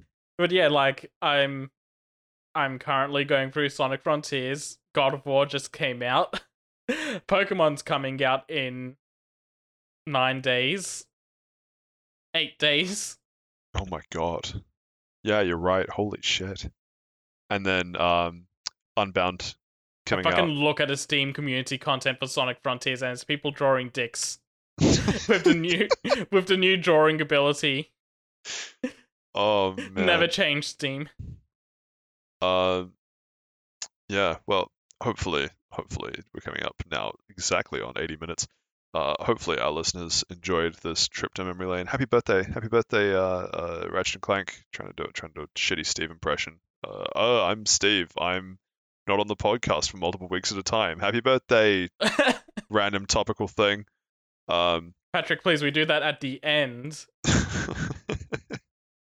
Well, this is the end of part 1, which of course means we get to roll into part 2 for this week, which is the news. And kicking us off this week, he said, without realizing the docket wasn't open, you've titled this America is Doomed? Yeah, America is completely doomed Wait, after wait, the. wait, wait, wait. Because Musk bought Twitter. No, that's just Twitter being doomed, but I'm having fun Oh, with that okay. while it Wait. lasts.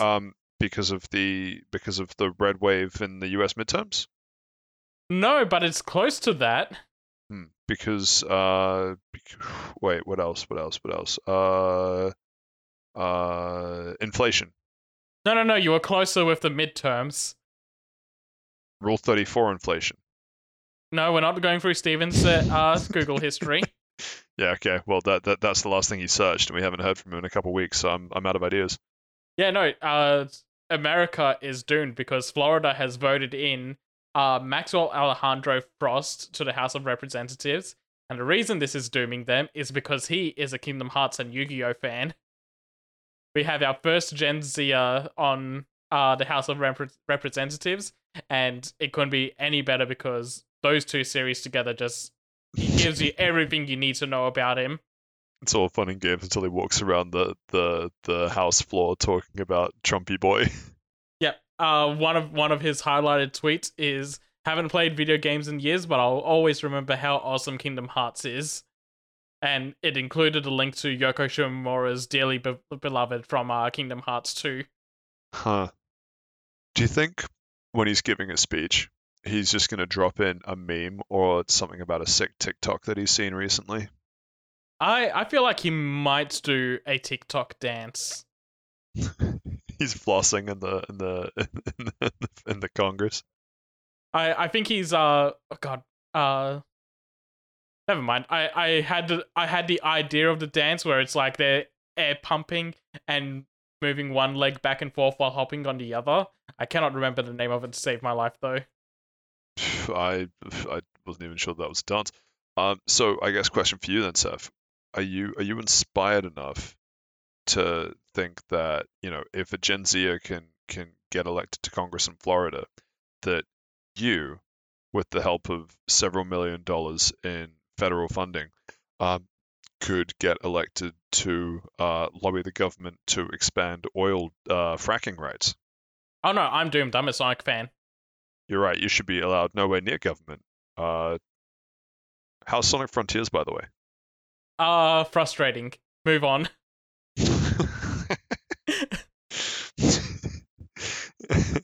I don't even need to segue that. That was perfect. Cool. Next up in the list, we have, as we hinted at a few times during the brief 80-minute nostalgia trip, more Need for Speed Unbound news. So I've mentioned several times previously that what I really wanted from Criterion Games is to show us what actually just racing in a game would be like, and we finally have a trailer that satisfies a lot of that.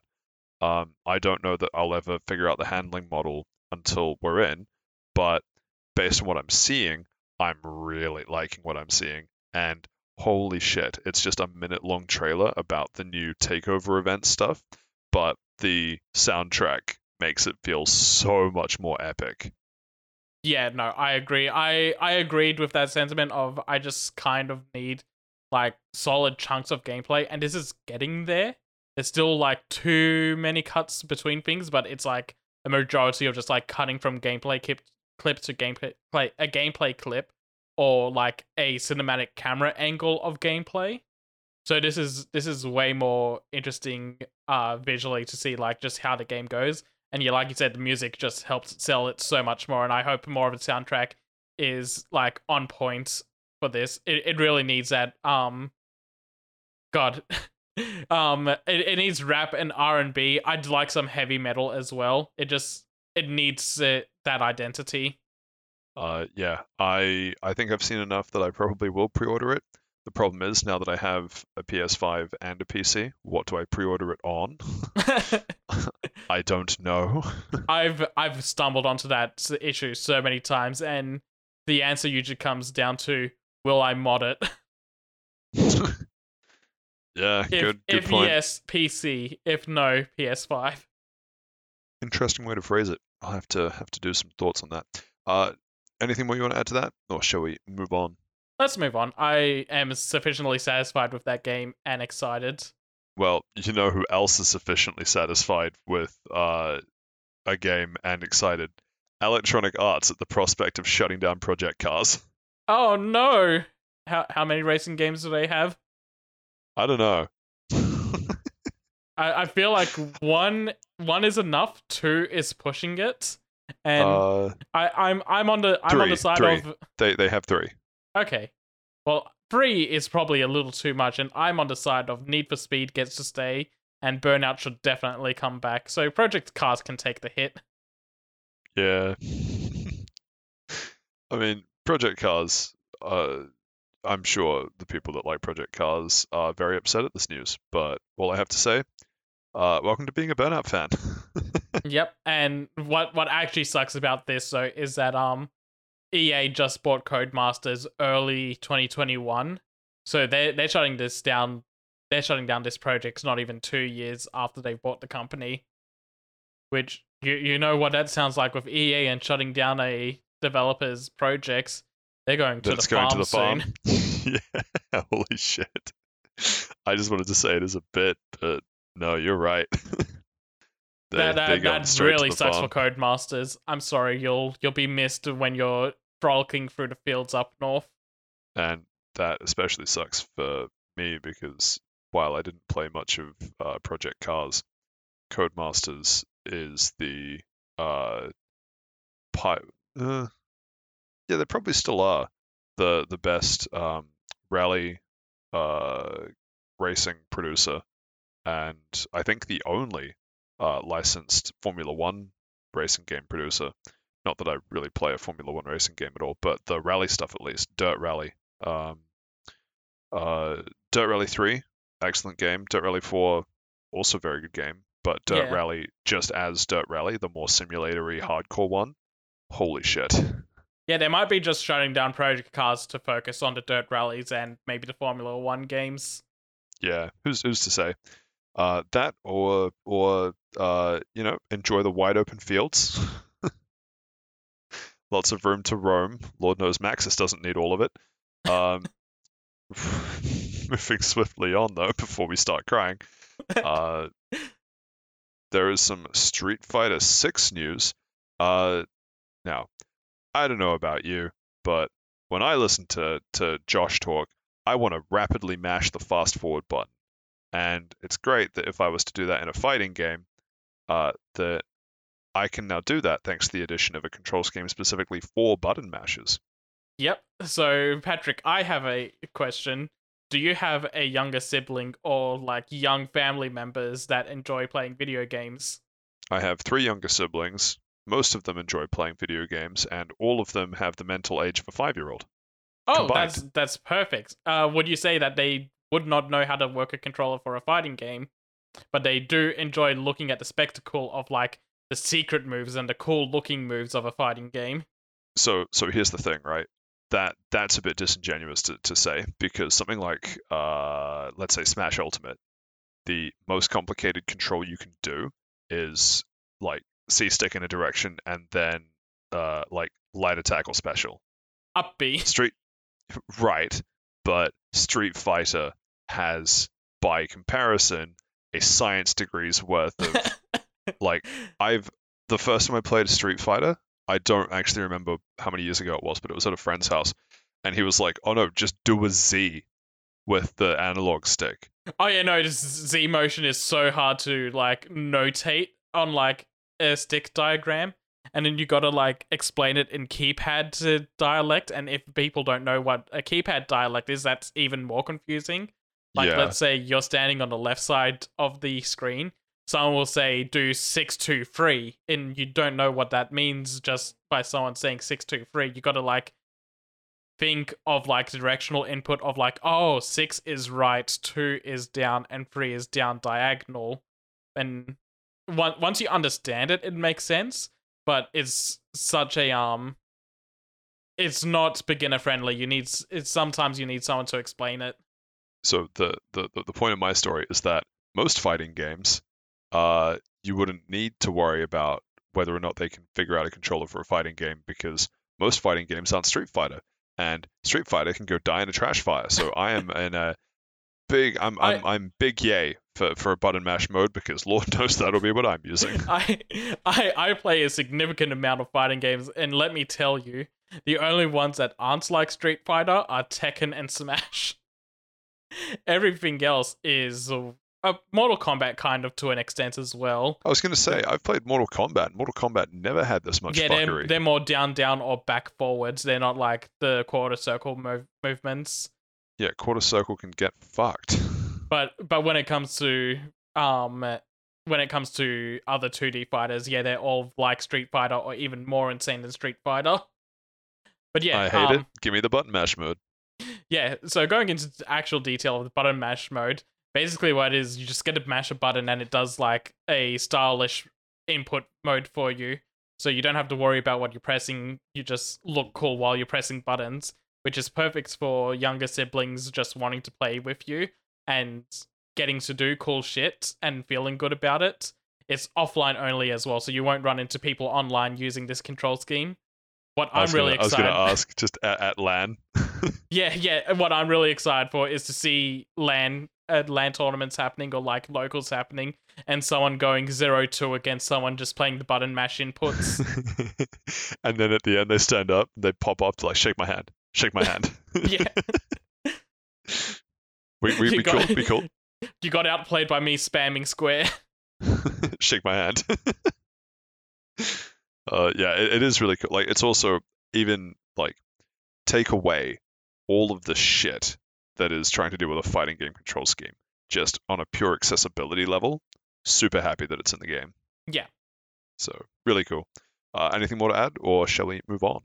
No, we can move on. That is just a fun little thing that they're adding. Yeah, no, it is really cool, and I'm not joking. That will be what I'm using if I'm playing Street Fighter. Next up, Seth, a question for you. Yes. Did you ever play Pokemon Unite? I did once. Cool. So, you know how Pokemon Unite, some, and by some I mean 98% of the population, would argue that it is pay to win? Yeah, those 98% are correct. And when we played Monster Hunter Rise Sunbreak, remember how you sprinted in and fed to a Chameleos, causing us to end the quest immediately? Yeah, because I did not pay for the DLC to win. Exactly my point. See, now, finally, there is a solution to the problem where you can now pay to win Monster Hunter specifically on a mobile phone. I, for one, am very excited. I am not excited. That sounds horrible. I'm not excited at all. This sounds awful. Yeah, no. So vagueness aside, the Pokemon Unite studio has teamed up with Capcom to make a Monster Hunter game for mobile devices. I don't know what to expect from this. Do you think they're going to do a Pokemon Unite style MOBA game, or do you think they're just going to try and adapt Monster Hunter into a mobile game? Both scare me. Yeah, so what I think they're going to do, they're going to, yeah. So here's what I think will happen. What I think will happen is they'll release the mobile game. They'll put it into like they'll let people beta test it, and all the beta testers will go, man, it is absolutely horrendous to try and earn currency past a certain level. And they're going to end up releasing it, and then people are going to find ways of kind of like adding a whole bunch of premium currency to their accounts, but not through the legal like Capcom / Blizzard Activision channels. And so then they'll end up going into debt and then not being able to fight monsters until they pay that debt off. And there'll be some people that will just drop like $130,000 on this mobile game. And those people don't deserve rights. And they won't be able to matchmake with anyone because they'll be a higher level than the monster. Like, the monsters will team up to kill them. Yeah, this is one of those. I mean, I made it to the highest rank in Pokemon Unite in Season 1. I became king of the 12-year-olds. I remember you proudly proclaiming that off some mountains into this podcast at one point. It's true. I was able to carried the team to victory. They called me the child carrier. Patrick, why do I hear sirens from your side? Hey, future Sav, I'm gonna need you to cut that out real quick. Hey, future me, add in the sirens. Yeah, no, the reason why I bring up the Pokemon Unite thing, I actually really enjoyed the game. The game is genuinely fun, and I haven't played it in ages, but it's really cool that they keep adding more Pokemon to it, and it seems like the people that are still playing it are having a lot of fun with it. My biggest problem is that I can almost guarantee that this will be a game that they release for free, and then just have to, in order to even recoup the money on it, put some shitty monetization scheme in there. Just Oh yeah, because no, you for cannot sure. you cannot split a mobile game and shitty monetization, and that's the part that I hate the most. And it goes further than that too, because Pokemon, everyone knows Pokemon as this very accessible. Like everyone knew what Pokemon was before Unite. I don't buy for a second that someone's first experience with Pokemon was Pokemon Unite. They all either knew it or had played it themselves beforehand. I don't think that's the case with Monster Hunter. I think there will be people that play Monster Hunter for the first time, and if this is a shittily monetized mobile game, will automatically turn them off to the franchise in future. And I think that is very, very scary for I someone who is a huge fan of Monster Hunter like myself. I don't know how likely that is because Monster Hunter is kind of getting up there in terms of sales. Monster Hunter Rise is getting close to Monster Hunter World sales right now. It's kind of grown into an exceptionally large game now. I guess we do have the game based on the movie based on the game. We must never speak of that ever again. No, you're right. That probably is like my point is probably more of a fear before kind of in the kind of like pre-world era. So maybe that's less of a threat. But yeah, I just because it's so hard to split shitty monetization from a mobile game, I am so nervous just even announcing that it's a mobile game. Yeah, no, anything going to just mobile is like a very, very concerning trap. I'll say. It's a Yu-Gi-Oh! Trap card.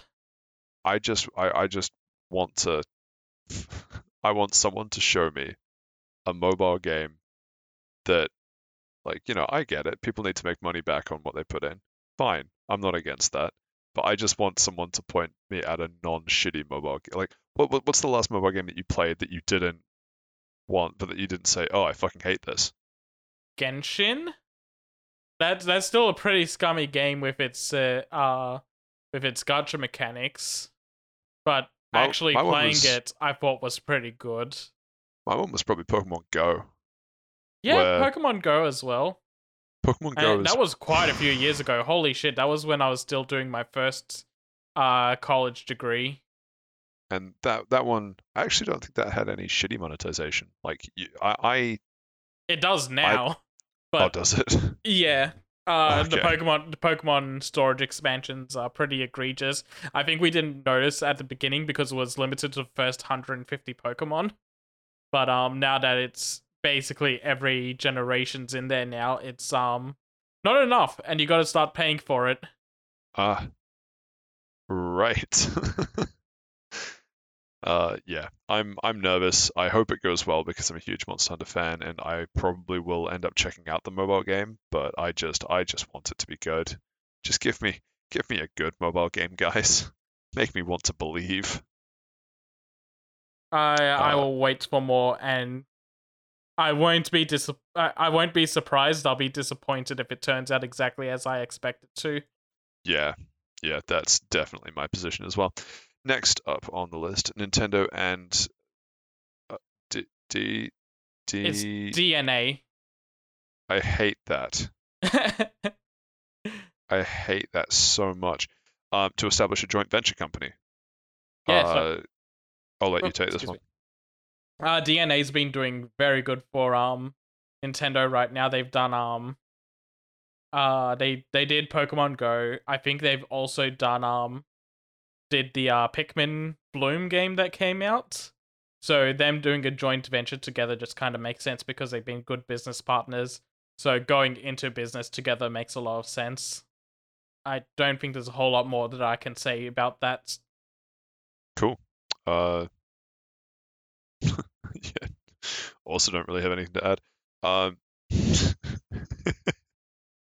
Next up, Prince of Persia. Wait. Don't turn off the episode just yet. Remake. Wait. Don't turn off the episode just yet. Ubisoft has cancelled pre-orders. Wait. Don't turn off the episode just yet. But they haven't cancelled the game. That's the important part. Now you can turn off the episode. And now you can turn off the episode. Please don't listen to the rest. There was a comma there. Please don't. Pause. Listen to the rest. Grammar is important. Would you help Ubisoft cancel a Prince of Persia remake game?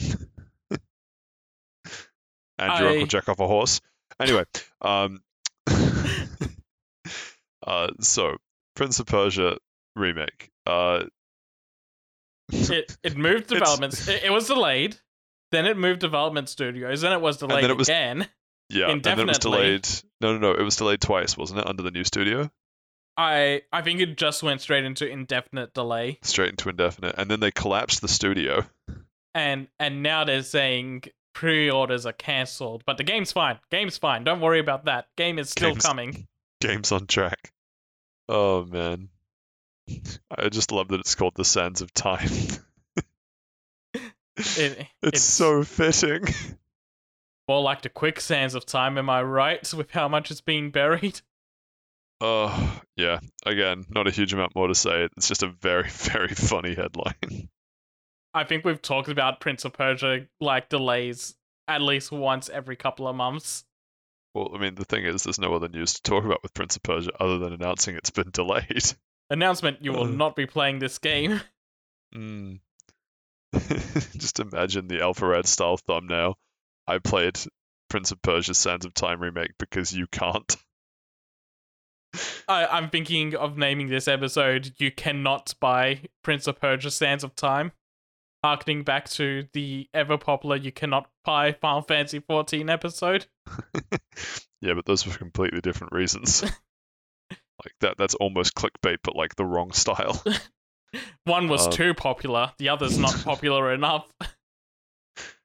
Anything more to add? No, I'm done shitting on Prince of Persia for now. Cool, so was Ubisoft. For now.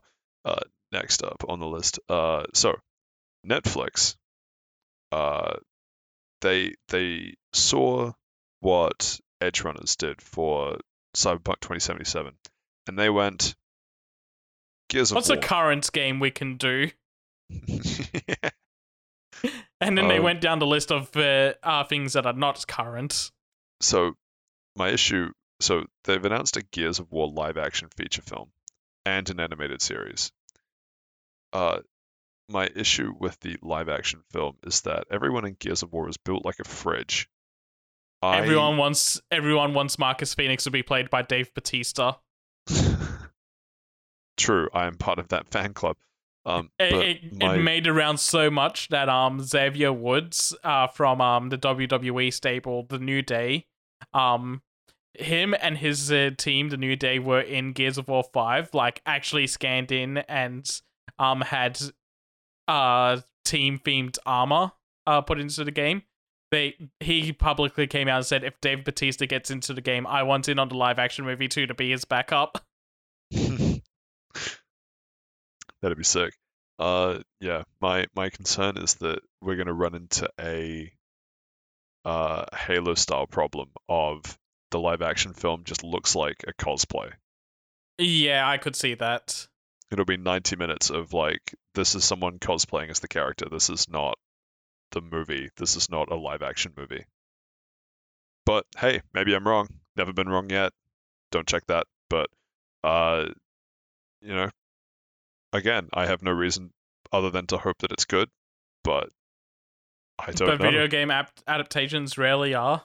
Let's look at the banger of a live action that came out preceding this one, Resident Evil. So anyway, moving on. Sure, let's move on. Don't look at Resident Evil. Stay away. Um, Next one we have so Seth, what is the most exciting thing in VR on the horizon for you? I'm not sure actually. I don't know all that much about VR Wrong. stuff on the It's horizon. it's Among Us, but the second most interesting VR thing on the horizon might just be Stranger Things VR, where you get to play as Vecna. I actually kind of like the twist of you're playing as Vecna. I think that's really interesting to put the game in his perspective, twisting the upside down at your whim. How do you feel about that actually?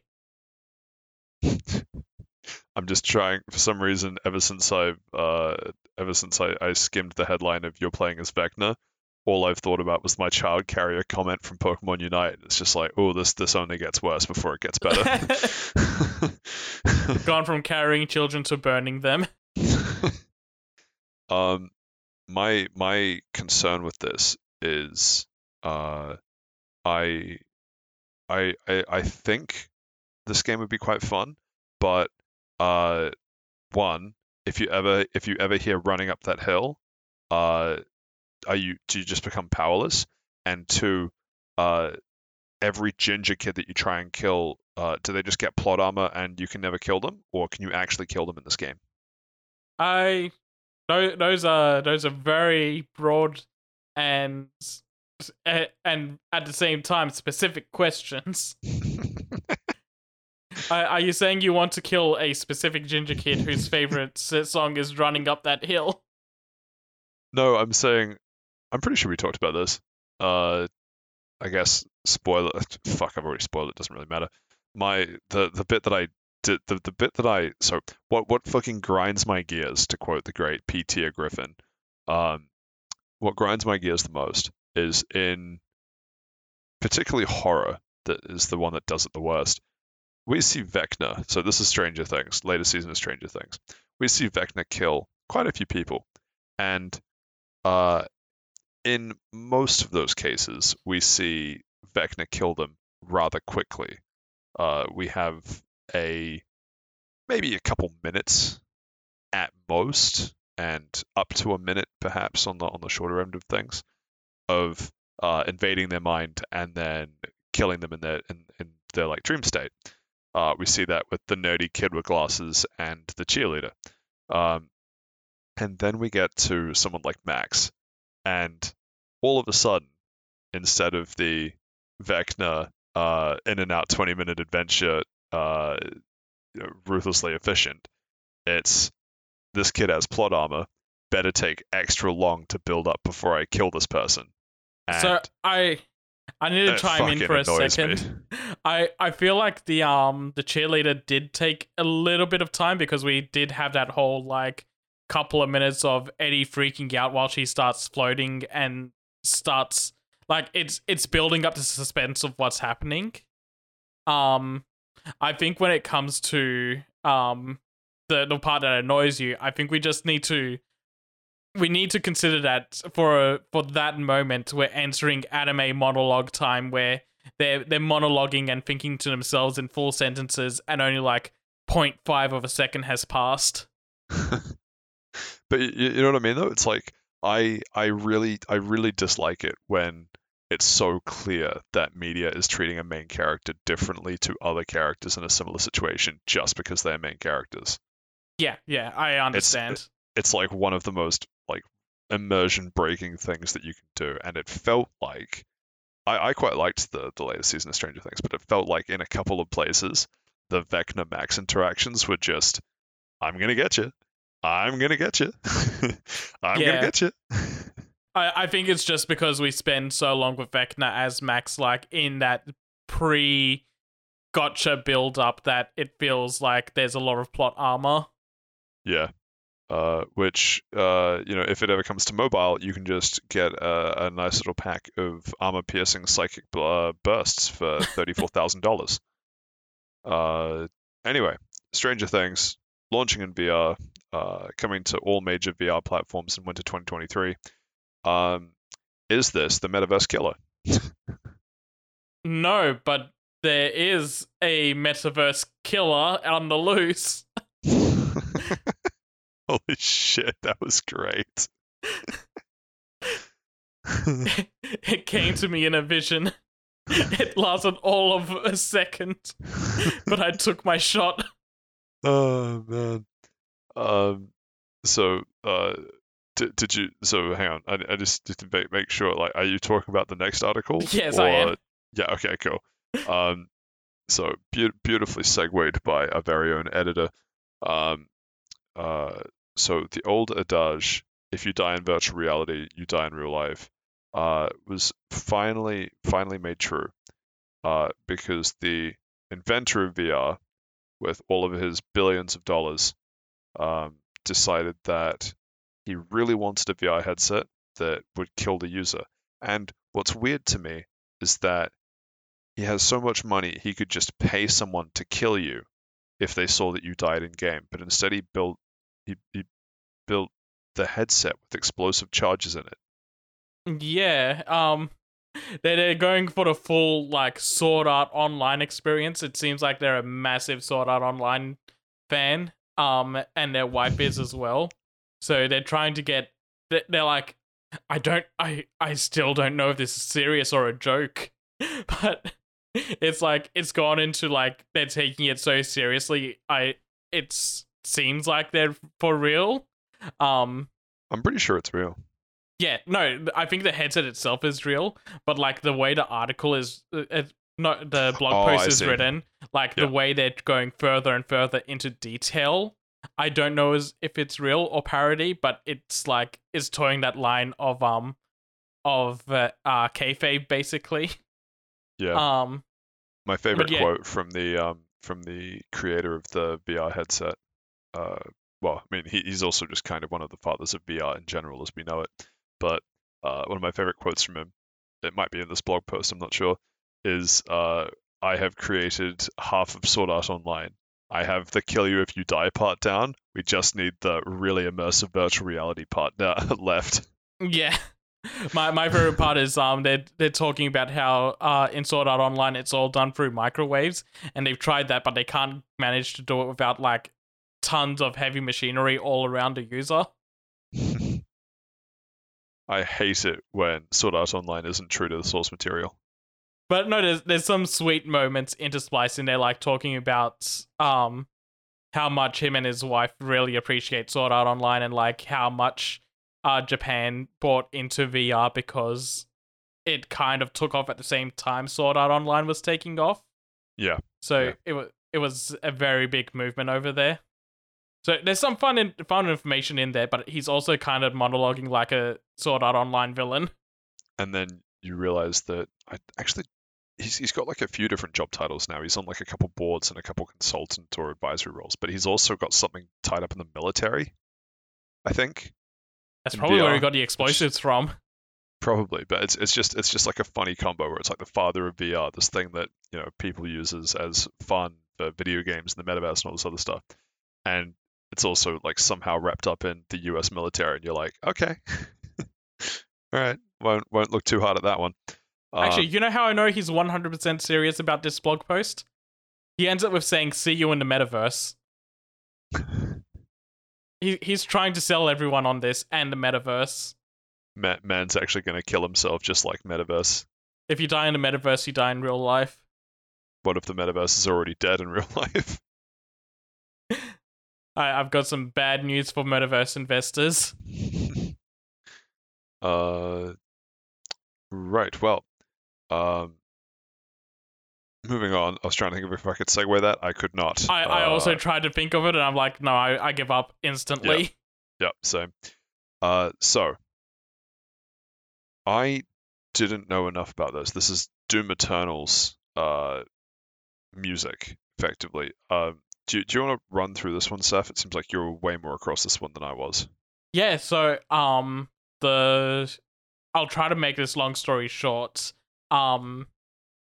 Bethesda at E3 before Doom Eternal came out announced a collector's edition and advertised a original soundtrack produced by and created by Mick Gordon. And when the collector's edition was a couple of months out from release, they had to delay it into next month, citing some issues with the OST was happening, and they just have to delay it a little bit. And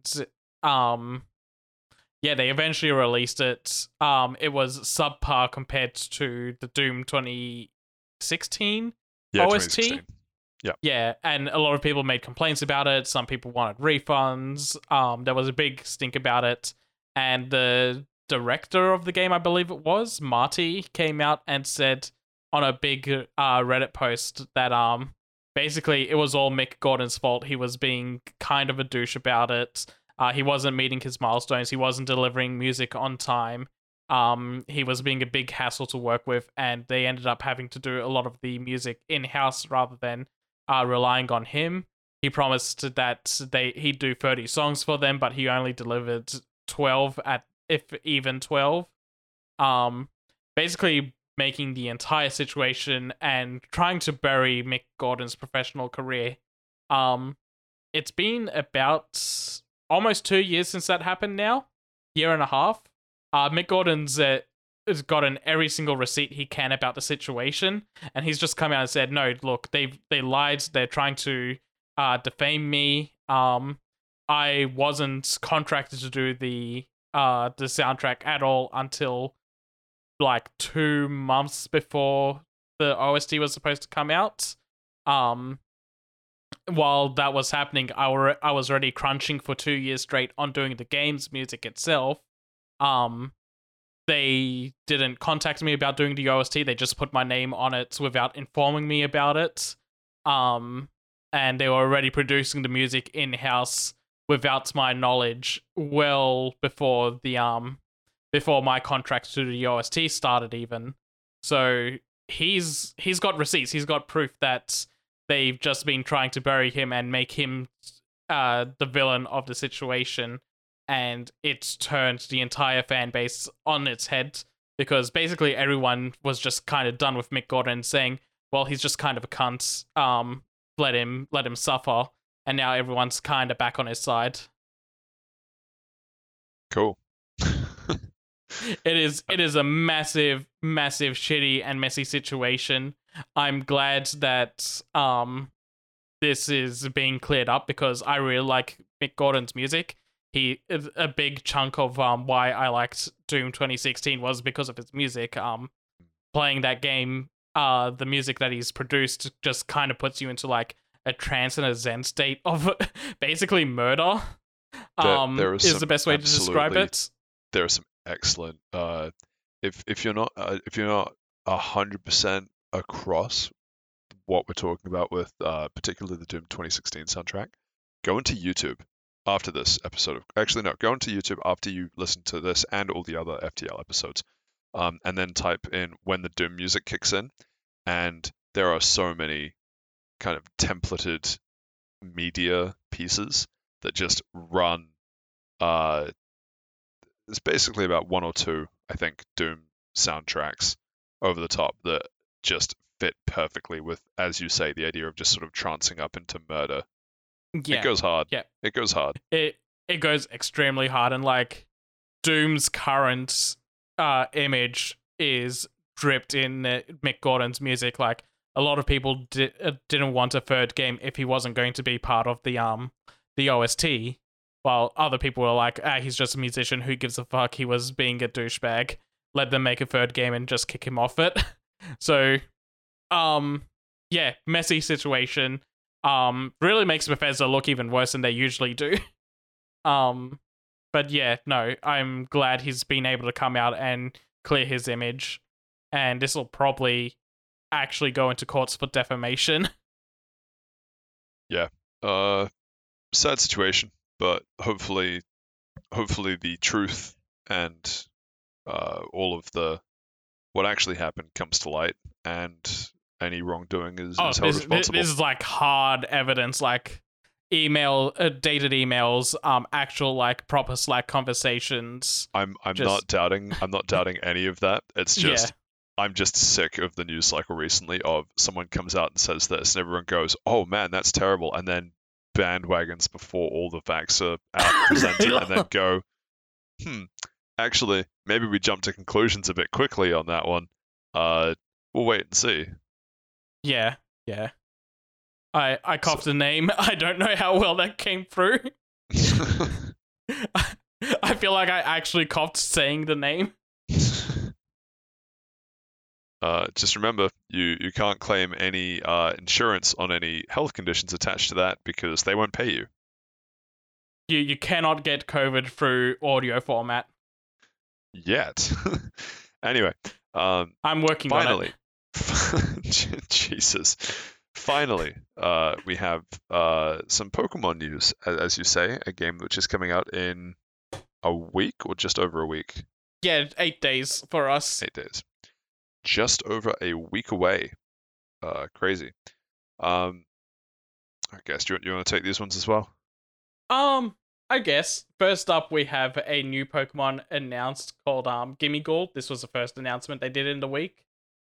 This is a pure ghost Pokemon, which is a little ant that collects coins and hides in treasure chests if you try to catch it. It's going to be appearing in Scarlet and Violet, and also currently in Pokemon Go at the moment. You can't catch it in Pokemon Go, it just kind of follows you around with a little coin over its head. Man, they're really stretching these monetization strategies, huh? Gimme money. It's just their way of begging you to give them more money. Yeah.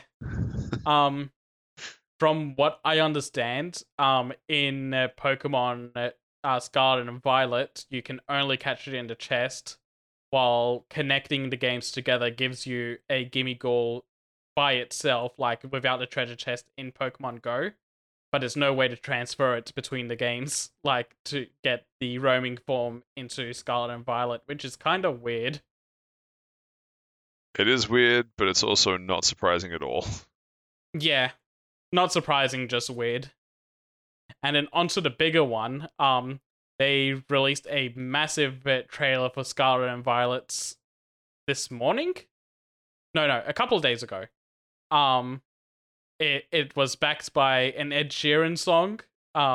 Which featured voice acting. So therefore, Pokemon, what are you doing? Yeah, it did feature voice acting as well. They showed off a couple of new Pokemon in there that are starting to confirm leaks that are coming out. They showed, Donphan, I think it is, from Gen 2.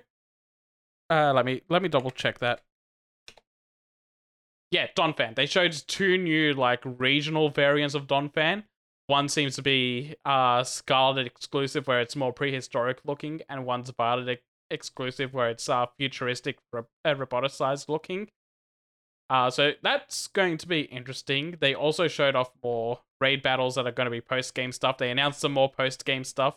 They also announced a fucking Charizard promotional event, because Jesus Christ, they will not stop shoving Charizard down everyone's throat. Can we just take a step back, regardless of how people feel about Charizard or whether it's the best of the starters, the worst of the starters, whatever.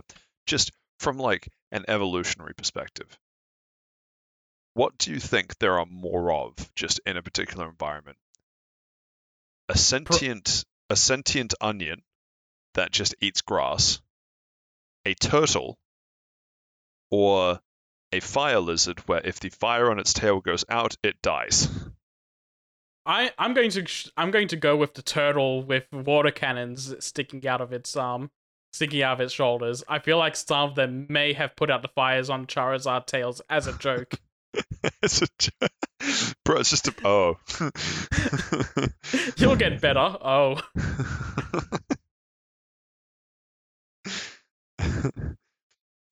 Hey, Venusaur, I'm gonna need you to absorb the water out of that. Oh, oh no.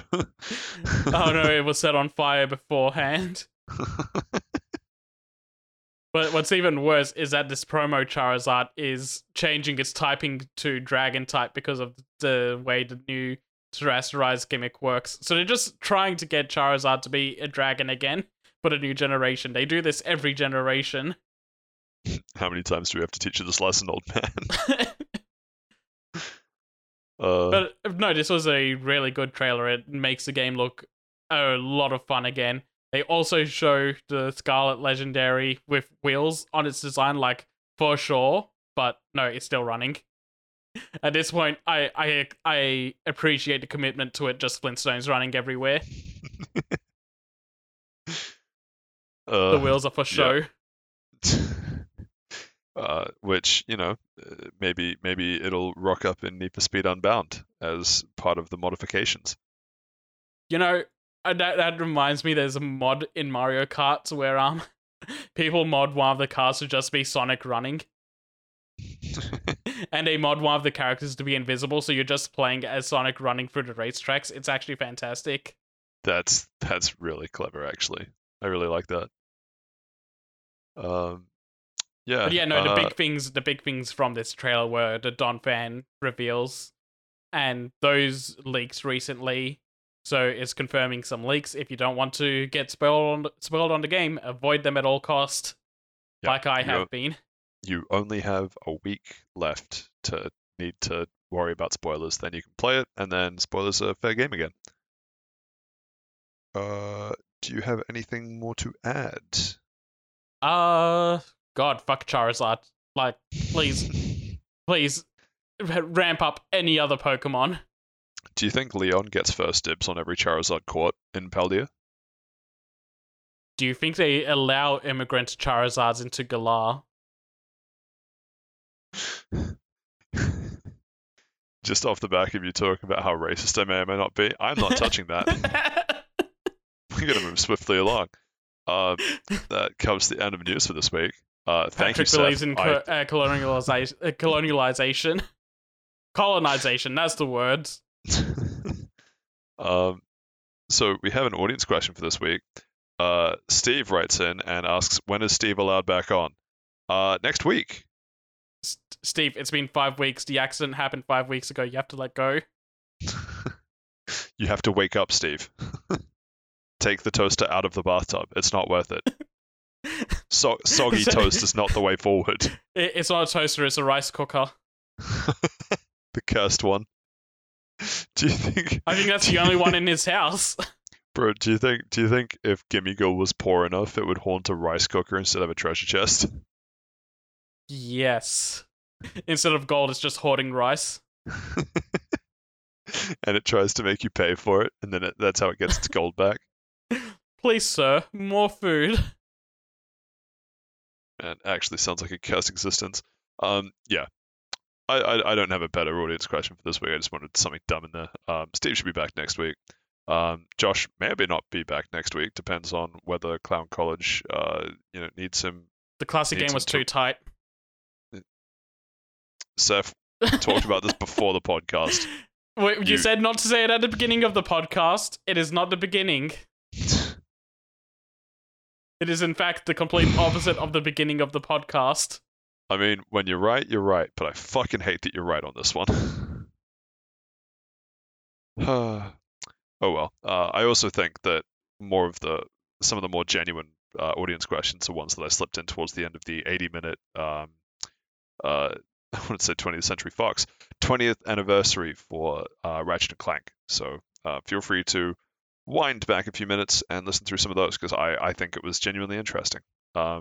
What were they? Yeah. What are the games that people are going to talk about in 20 years from now, and what does the future hold for Jack and Sly?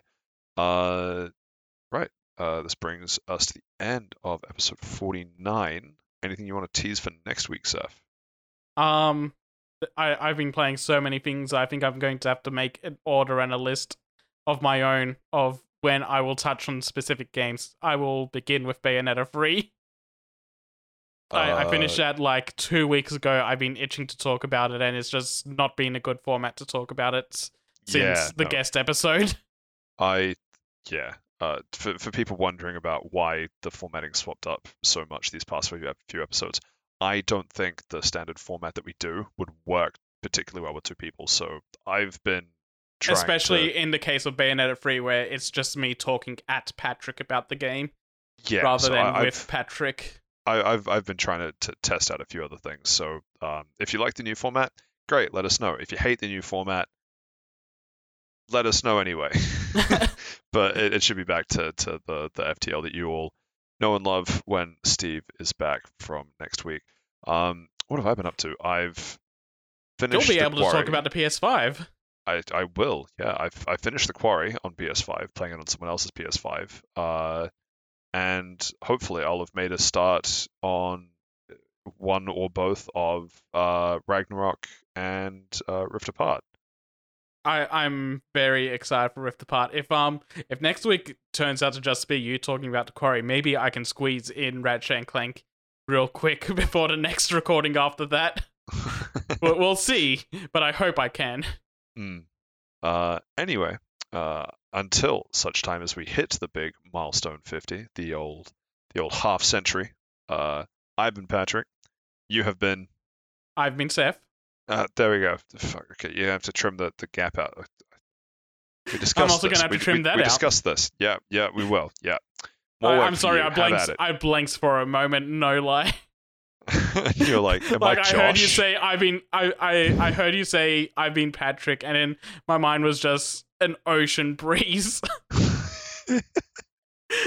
Inside Homer's mind, the cymbal monkey clapping and then backflip. It's like when Ned Flanders is talking at Homer and his brain just goes, "You can stay here, but I'm out of here," and leaves, and Homer just collapses. God, now I'm actually going to have to keep all of that in. Well, while Surf is busy keeping all of the absolute shit show that the last couple minutes of this episode has been, you've been listening to FTL episode 49, and we'll catch you next time. Goodbye. Happy coming home from America, Stephen.